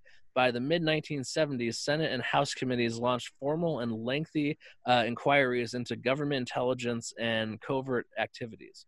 These investigations revealed extensive covert and illegal counterintelligence programs involving the FBI, CIA, U.S. Army intelligence, and the White House and the Attorney General, and even local and state law enforcement. That sounds familiar. Directed against opponents of government, domestic, and foreign policy. Since then, many more instances of these dirty tricks have been revealed. When congressional investigations, political trials, and other traditional legal methods of repression failed to counter the growing movements of the 1950s, 60s, and 70s, and even helped fuel them, the FBI and police moved outside the law. They used secret and systematic methods of fraud and force far beyond mere surveillance to sabotage constitutionally protected political activity. The purpose of the program was, in FBI Director J. Edgar Hoover's own words, to expose, disrupt, misdirect, discredit, and otherwise neutralize specific groups and individuals, specifically on the left. Its targets in this period included the American Indian Movement, the Communist Party, the Socialist Workers' Party, black nationalist groups, and many members of the New Left, SDS, and a broad range of anti-war, anti-racist, feminist, lesbian, and gay, environmentalist, and other groups. Many other groups and individuals seeking racial, gender, and class justice were targets who came under attack, including Martin Luther King, Cesar Chavez, the NAACP, the National Lawyers Guide, Sane Freeze, American Friends Service Committee, and many, many more. Oh, one of which is the White Panthers, which we didn't talk about. White Panthers? Yeah. Wait. So there's the White Panthers, and basically the White Panthers were Peter Fonda, Sharon Tate, Jack Nicholson, I think, like a bunch of people in Hollywood who were like on the side of the Black Panthers. And that there's a theory that the reason why it's another one of the theories, but one of the theories is that the reason why Charles Manson was told to target like the Tate house is because she held like a bunch of parties for the White Panthers. Oh shit. Yeah. I never even heard of that. Yeah. Well, what's interesting is this stuff was actually retroactively legalized by executive order after the fact because it was completely fucking illegal. I remember hearing about that. There were like illegal operations, which is crazy. Yeah, they were like, oh, by the way, all this stuff we've been doing now, this is legal. But what's funny is the thing that they were talking about in here, the break-in, when this group broke into the FBI offices. Yeah. They stole a bunch of records, and I remember seeing in one of these documentaries, they actually stole some stuff that actually showed proof of UFOs. Oh. So I think that ended up coming out of that as well, because they just grabbed a bunch of fucking FBI files and shit and made them public. So was that like the document you showed me where they were talking about like the flying saucers and shit? I'm not sure where that actually came from. I think that was actually published recently. According to what I saw about it. But yeah, they basically said that they were like interdimensional aliens. Yeah, man, that's a whole other episode. Yeah. Yeah. Yo, we gotta get into that. Yeah, we can. Sorry, I'm going to continue reading this and see if there's anything. The public exposure of COINTELPRO and other government abusers resulted in a flurry of apparent reforms in the 1970s, but domestic covert action did not end. It has persisted and seems a permanent feature of our government. Much of today's domestic covert action can also be kept concealed because the government's secrecy that has been restored.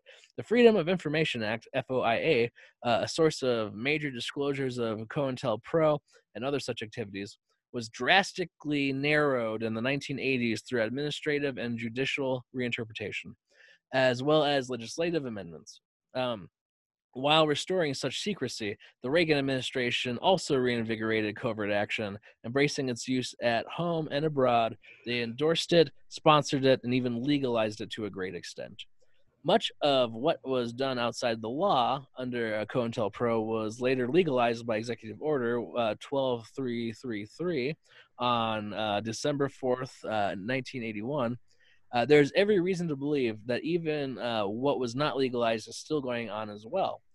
Lest we forget, Lieutenant Colonel Oliver North funded and orchestrated from the White House basement break-ins and other dirty tricks to defeat congressional critics of U.S. policy in Central America and to neutralize grassroots protests. Special Prosecutor Walsh found evidence that North and Richard Secord, architect of the 1960s covert action in Cambodia, used Iran-Contra funds to harass the Christic Institute, a church-funded public interest group specializing in exposing government misconduct. Wow, that's interesting. And those funds came from fucking crack, from the CIA, from which Reagan started. Because I've heard it before in like, you know, different songs and stuff. Yeah. Because rappers are like, you know, like, we're the ones out here selling crack, but we don't own any boats. Right, it was given to us. like where is this stuff being shipped in from? Yeah, yeah. I remember hearing about that, where they would talk about how, like, you know, crack was given to them from the government and shit like that. I never really knew or understood where that came from. I think I originally just, like, I don't know, kind of like brushed that off as like bullshit, but seemingly it doesn't seem like it is bullshit.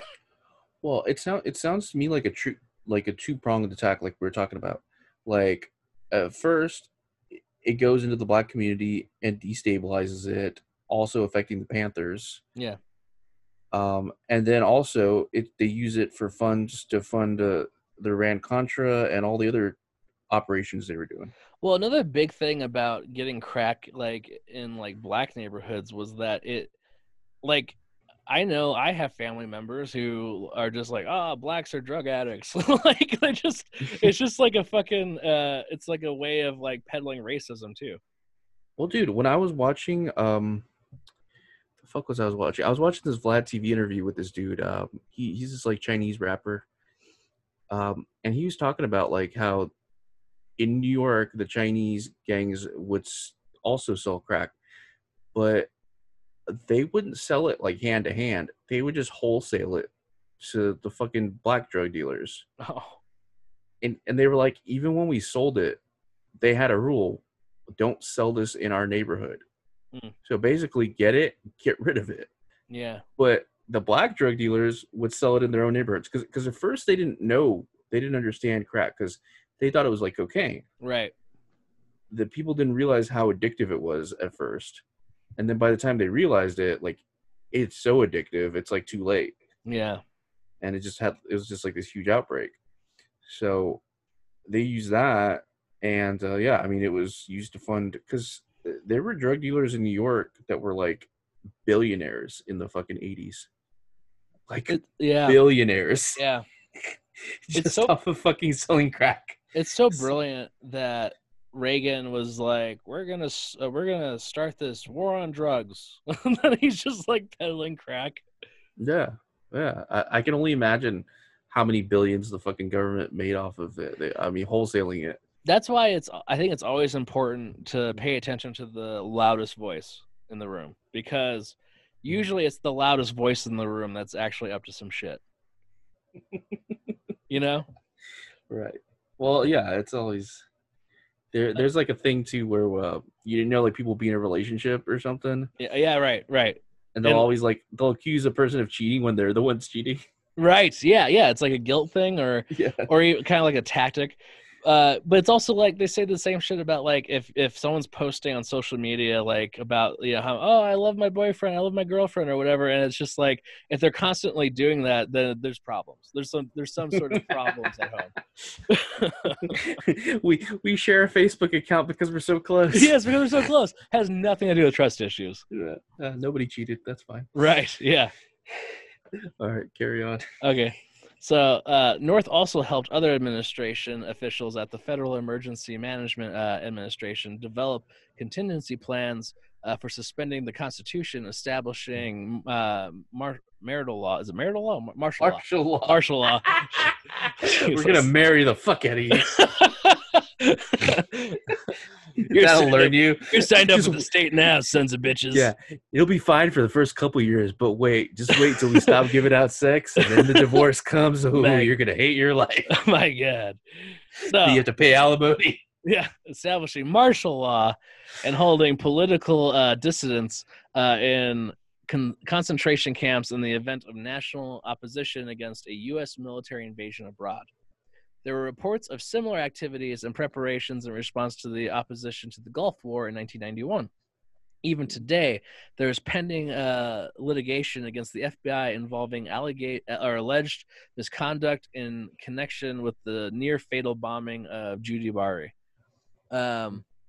Although covert action will be adapted to changing social and technological conditions, only a limited number of methods exist. A study of COINTELPRO revealed 4 basic approaches. First, there was infiltration, agents, and where is this coming from? Okay. First, there was infiltration. Agents and informers did not merely spy on political activists. The main purpose was to discredit and disrupt, which actually makes sense with crack. Their presence served to undermine trust and scare off potential supporters. They also exploited this fear to smear genuine activists as agents. Second, there was psychological warfare from the outside. They planted false media stories and published bogus leaflets and other publications in the name of targeted groups. They forged correspondence, sent anonymous letters, and made anonymous telephone calls. They spread misinformation about meetings and events, set up pseudo-movement groups run by agents, and manipulated or strong-armed parents, employers, landlords, school officials, and others to cause trouble for activists. Third, there was harassment through the legal system used to harass dissidents and make them appear to be criminals. Officers gave perjured testimony and presented fabricated evidence as a pretext for false arrests and wrongful imprisonment. They yeah, I mean, they would never do that. Right? Yeah. They discriminatorily enforce tax laws and other government regulations and use conspicuous surveillance, investigative interviews, and grand jury subpoenas in an effort to intimidate activists and silence their supporters. Fourth and finally, there was extra-legal force and violence. The FBI and police threatened, investigated, and conducted break-ins, vandalism, assaults, and beatings. The object was to frighten dissidents and disrupt their movements. In the case of radical Black and Puerto Rican activists and later Native Americans, these attacks, including political assassinations, were so extensive, vicious, and calculated that they can only be accurately called a form of official terrorism. Mm-hmm. Damn. Yeah. I mean, we saw that with, Malcolm X, Martin Luther King. I mean, I think he mentioned some stuff in the book too, didn't? Or at least he was on Joe Rogan's show talking about what they were doing to the Black Panthers and some of this stuff. Yeah, I mean, specifically, a lot of what he goes into with the book, it has to do with the connection with like some of the symbolism within the murders in the Black Panthers. But yeah, he did talk about how I think that they would set up like separate groups and shit like that were like basically bullshit groups that people would become a part of, and they would do shit that was against what the Black Panthers are actually doing. It's a good thing they stopped doing that. Nobody's doing that right now. Yeah, no one's doing that right now. Yeah. It's a good thing. Yeah. It's not like there's a huge example right now that we could point to. I can't think of one. I can't think of anything. Peaceful, mostly peaceful. Mostly peaceful protests. But yeah. Like at least I've been seeing more and more memes from people. But it's funny. It's actually not funny. It's aggravating. It's Joe Biden recently spoke out against the riots. Like he spoke out against the looters and shit like that. And that's when I've seen people on the left who are my friends post well, there's a difference. There is a difference between the protesters and the looters and rioters. And I was like, you fucking bitches lumped them all together as being right for the longest time. Well, yeah. Well, okay. Because at first people were defending it. They were like, yeah, but you're worried about property and you don't care about black people dying. You're more worried about this house or this business than you are about somebody's life. And from the beginning, I saw it here in Long Beach. I saw people recording going to a protest. Protest was peaceful. They were just walking around. Everybody was fine. Then the sun goes down, and all of a sudden, there's a completely separate group that shows up. And they're all pretty much white from what I saw. And they're wearing masks, and they just start breaking shit. Yeah. So it's like there's a separate group that's coming in. Well, it's funny. I am kind of curious. You know how Alex Jones goes on and on about George Soros, but I think there's something to it because I remember in 2016, there was it's proven fact that George Soros hired basically disruptive protesters and shit like that. I think during some of the other the original BLM protests. I can give you the conspiracy theory if you want to hear it. Sure. So this is what I managed to put together. So BLM, the movement, is separate from BLM, the organization. Right. So the organization is a Soros front, from what I could see. It's a Soros front. It's run by fucking white people. They have black people, for looks, for appearances. So Soros is behind Antifa and BLM, from what I could tell.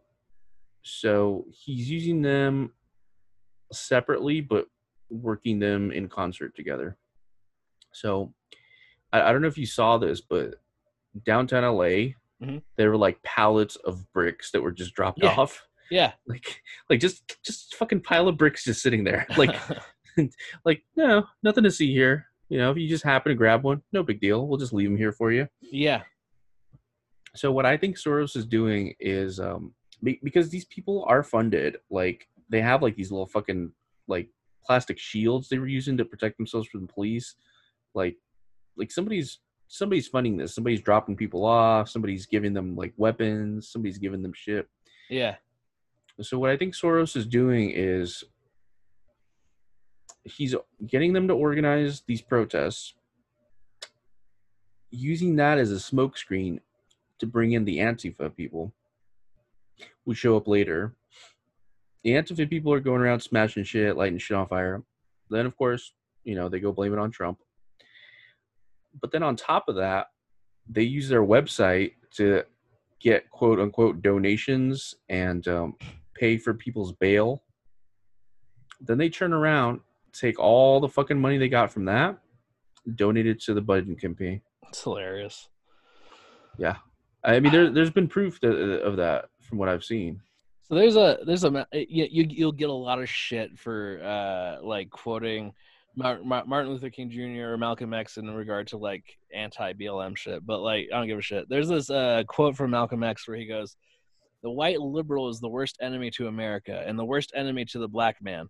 The liberal elements of whites are those who have perfected the art of selling themselves to the Negro as a friend of the Negro, getting sympathy of the Negro, getting the allegiance of the Negro, and getting the mind of the Negro. then the Negro sides with the white liberals, and the white liberal uses the Negro against the white conservative, so that anything that the Negro does is never for his own good, never for his own advancement, never for his own progress. He's only a pawn in the hands of the white liberal. And I was like, oh my God. I love Malcolm X, man. Yeah. I saw. Did you see I posted a similar thing on my Instagram? No, I didn't. Let me see if I can find it. It was like a really short clip, but it was. There are many whites who are trying to solve the problem, but you never see them going under the label of liberals. That white person that you see calling himself a liberal is the most dangerous thing in the entire Western Hemisphere. He's the most deceitful. He's like a fox, and a fox is always more dangerous in the forest than the wolf. You can see the wolf coming. You know what he's up to, but the fox will fool you. He comes at you with his mouth shaped in such a way that even though you see his teeth, you think he's smiling, and you take him for a friend. But Malcolm X got what was coming. He got what he asked for this time. So love me, love me, love me, I'm a liberal. Get it?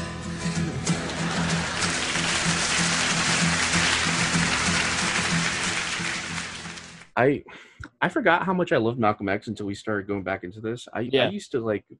I remember watching the movie and like always being fascinated by him because he speaks kind of like the way I speak. Like he just says whatever the fuck he wants. Like I always related to people like that.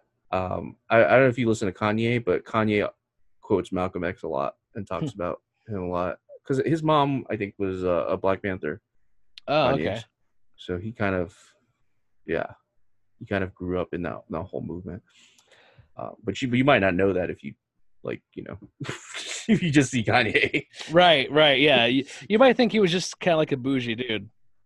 But all the shit he's doing now, they're saying he's like a fucking multi-billionaire right now with his company. Oh, yeah. And, I wouldn't doubt it. He's building like orphanages. He's building churches. Like he's building like a whole fucking city out in Wyoming right now. He got like acres. Like he's trying to like do some crazy shit. Like I think it's called Yay Town. I think he's trying to build like houses for the homeless, all sorts of shit. Yeah, I think Kanye is well intentioned in a lot of ways. I mean, he does good shit. I gotta find some more Malcolm X speeches. I haven't watched enough of them, but yeah, all this stuff. He had another speech which I was watching where he said, like they'll bring out these black people and they'll be like celebrities and comedians and singers and all this shit, and he's like they'll have them talk about politics to us, and he's like they don't do that with white people, right? He's like, but now they are doing it, like yeah. But it just makes me think about how they will always talk about how the Hollywood is basically the fucking propaganda arm of the CIA and the FBI. Yeah, do you remember that documentary that we watched where it was like talking specifically about how Hollywood like caters like movie scripts to like basically as like a propaganda arm? Yeah, definitely. That shit's crazy. Like, and then what was it? Jared Leto bought like that one Navy station or whatever. I forgot what it was. Oh yeah. Yeah. Right, yeah, there was like all sorts of weird shit with that. Yeah. There was something else too, because when we were talking about Manson, I thought it was like a sleeper agent thing. Yeah. Like what I was also thought that about, going into it. like you know, like Winter Soldier, like you fucking give him some kind of commands. It made me think of the Manchurian Candidate. Yes. Yeah. And I was like, that's interesting that they like did a whole movie on that. Like, what year did that come out? Like 60s, 70s? Yeah. I think 60s, either 60s or late 50s. But yeah. Yeah, and then they did a remake. Yeah, which was actually pretty good. Do you remember what year it came out? I want to say 2000 and. I guess it was like 2000s. 2000 something. I think early 2000s, maybe even late 90s. It's interesting that they like have all this stuff in these movies because one of the things they would said is that they would use movies and TV shows to introduce these concepts. Yeah, I mean, like look at Zoolander. Oh, yeah. Like that entire thing is like, you know, it's basically MK Ultra. Yeah. Yeah. Which is funny because it makes me wonder, like, what the fuck? Like, maybe it's one of those things where it's like maybe Ben Stiller, because he wrote, directed, and starred in it. Like, maybe he's either MK Ultra guy, like maybe he's like into that conspiracy, or maybe he was just like, hey guys, I can write a movie for you about. Yeah, I mean, maybe he's into it and he wanted to make a parody of it. I don't know. Yeah, that's what I'm wondering. It probably is that, where he just like he heard about MK Ultra and thought it was crazy, and or he also, it might be just a parody of Manchurian Candidate too. I don't know. No, shoot that. Yeah, I'm just like, it's so crazy because I think they said, in like upcoming Call of Duty video game, Ronald Reagan is going to give you missions. Jesus Christ! If you set in the 80s, and people were like, oh, "Okay, go destabilize the black community. You're gonna airdrop the crack here." Swear to God. We got 1,000 baggies. Listen, you're gonna kill some Black Panthers, and you're gonna sprinkle crack everywhere. I would play the shit out of that Call of Duty game. Right? This is called planting evidence. Now go. It's just called Iran Contra. Is it press F to plant evidence? Apply blackface by left clicking. Oh my God. Become one of them. Dude, did you ever read that book, Black Like Me? No. It was about a guy who actually made himself black to find out what it was like to be black. Oh my God. He actually had like his skin pigment like dyed and everything. And was he treated differently? Oh, this was like, I want to say this was in the 60s. Oh dang. And he wrote a whole book about it. I want to see how convincing it was. I don't know if they ever made it a new movie. I think it was just a book, but I think there's photos. Dude, if they made it into a movie, you know for a fact it got canceled. Like, there's no way that they're going to allow that movie to be anywhere. Let me see. I think there was a movie that they recently removed that did have a white guy in blackface, like, throughout the entire thing. I forgot what it was, though. It's supposed to be a drama, I think. Yeah, 1961. Yeah, on the cover, he's black. if you look up Black Like Me, you'll see. He doesn't look very... I mean, he looks like a white guy to me. I don't know. That's what I was wondering, because like, there's a certain look with black people, and it has to do with where they lived. They I don't know. I guess I don't know if he did something with his hair too, probably. But it's a pretty good. It's like he keeps a daily like journal, and that's basically what the book is. It's not that one. It's a really good book. I think I read it in school. Yeah, that doesn't look like a black guy. No, but I don't know. They're just treating him badly because he's a white dude in blackface. Look at this piece of shit. It's like, oh, I've been treated so differently. I remember at one point they told him to shave his arms or something because he had like white arm hair. I want to see if there's a movie adaptation. Oh, dude, look, here's a color picture. This fucking cover. Yeah, that's what I saw, yeah. Oh, is that the one you saw? Okay. Yeah. That's the black and white one. I mean, I guess he could kind of pull it off because people would be like, why would anyone even pretend to be black? They're like, he must be black. Right, yeah. Yeah. He would just look off. I guess it's not makeup or anything. He actually like had his skin pigments like temporarily dyed. Yeah, and the only reason he looks like a white dude is because like I don't even know how I think some people might even construe this as racist, which is ridiculous, but like black people have a specific look because of, their climate. Like in Africa and shit like that. Like that's why, Asians look the way they do. His skin tone just looks like patchy. I don't know. Oh, it's not even that. It's not just that. Like the dude, he has a white man face. Like, well, look, he's wearing his sunglasses, so you can't tell he's white. Right. Yeah. But also, like in the 60s, like I can't imagine people were looking like that hard at black people. Like they were kind of like they're almost like homeless people. Like people would treat them like invisible. Yeah. Like as terrible as it is to say, like because he wasn't really like trying to infiltrate the black community necessarily. He was just trying to see how white people treated black people. Was this him? But I think he did infiltrate the black community though. Are you able to see my screen? Oh, let me pull it up. I don't know what that is. This is Black Is Like it? Me, being a Negro in the South. Did they actually record that? Maybe they I don't did. know, but if that's him, I don't that's think such so. a white dude.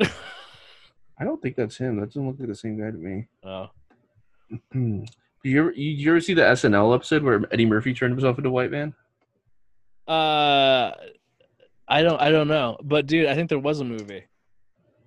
1964. Yeah, Eddie Murphy's one was called White Like Me. Oh, that's hilarious. Dude, he looks like he's white too. It's hilarious. For sure. That's so funny that on the Wikipedia for Black Like Me, they don't mention the movie version. There's a movie for sure. There is a movie, yeah. It came out in 1964. I think this is what got canceled. There was a movie that came out where they were talking about a white guy who I think it's the exact same story, where he like tries to be black and he's in blackface the entire movie, and like they're like, oh, we're removing this from everything. Oh, dude, there is a fucking movie. There's like no mention of it if you look up the book. I know. That's what I'm saying. When you go to Wikipedia, yeah. So this is that guy I showed you, who was an obvious white guy, is from the movie. He's the actor. Okay, so this is not. Okay, so this is makeup. This is makeup. Yeah, this is makeup. This isn't the actual guy. Okay. No. It's not the actual guy. But I'm wondering if they pretend that he dyed his skin in the movie. Yeah, they probably do. So they made a movie based on the book, trying to. That's interesting. I would kind of watch the movie. I'd watch it for sure. It's stupid, but the book was really good. It's actually not that badly rated on IMDb. It's like a 6.7. That's not so bad. But it's just funny that like the world is like, or the United States anyway, is just like, we can't have this. I'm pretty sure it got canceled. I bet if we looked it up, we would find that. Well, the hilarious part about it is it was actually a pretty culturally important movie. It actually showed a lot of people how bad racism was. Yeah. The book at least. I don't know about the movie. Yeah. But I'm sure the movie probably, cause you know what movies do. Movies make things like bigger. Yeah. Let's see. It says critical reception for the film has been mixed. The tagline: I changed the color of my skin. Now I know what it feels like to be black. Yeah. Like that. It's just like exclamation point in capital letters. The unthinkable. I made myself black. Dun, dun, dun. They told Don't me look I at was me, crazy. honey. They said, why would you do that? Why would you turn this beautiful white skin black? Now you have to sit on the left side of a bus.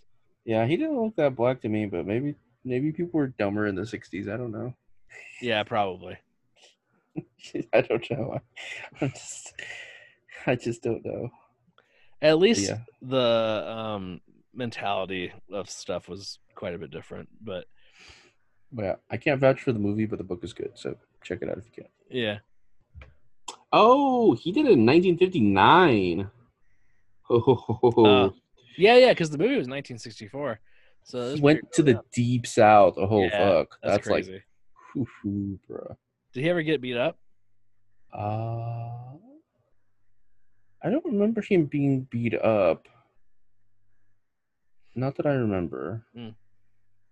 I do remember him going through some pretty terrible shit. Yeah, but I don't remember the specifics. I remember him being shocked too. But it's like, come on, how do you not know? You knew. I imagine it is a shocking experience though, because like I mean, obviously I can't speak for like what it is like to be black, but I imagine living as a black man at that time in the South, it's pretty eye-opening. Yeah.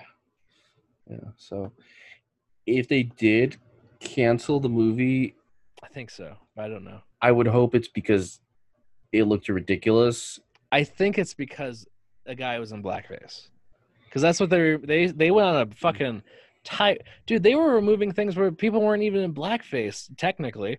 Like, there's an episode of a show called Community I love, and there's an episode where Ken Jeong, he's a dark elf, during a D&D, like a D&D game, and he's in full black makeup, but they're saying it's blackface. And there's people online but you watch the episode, the content, it's not at all hinting at blackface. There's not a single fucking thing about it that's blackface. What's the joke is that he looks absolutely fucking ridiculous as a dark elf. Yeah. I mean, I'll be honest though, I've seen some people in makeup like that, and I've been like, dude, let me show you that. Let me show you. It's so. I know what you're talking about because I've seen people do it, and I'm just like, it does look kind of. This though, let me show you because it's not. It's not.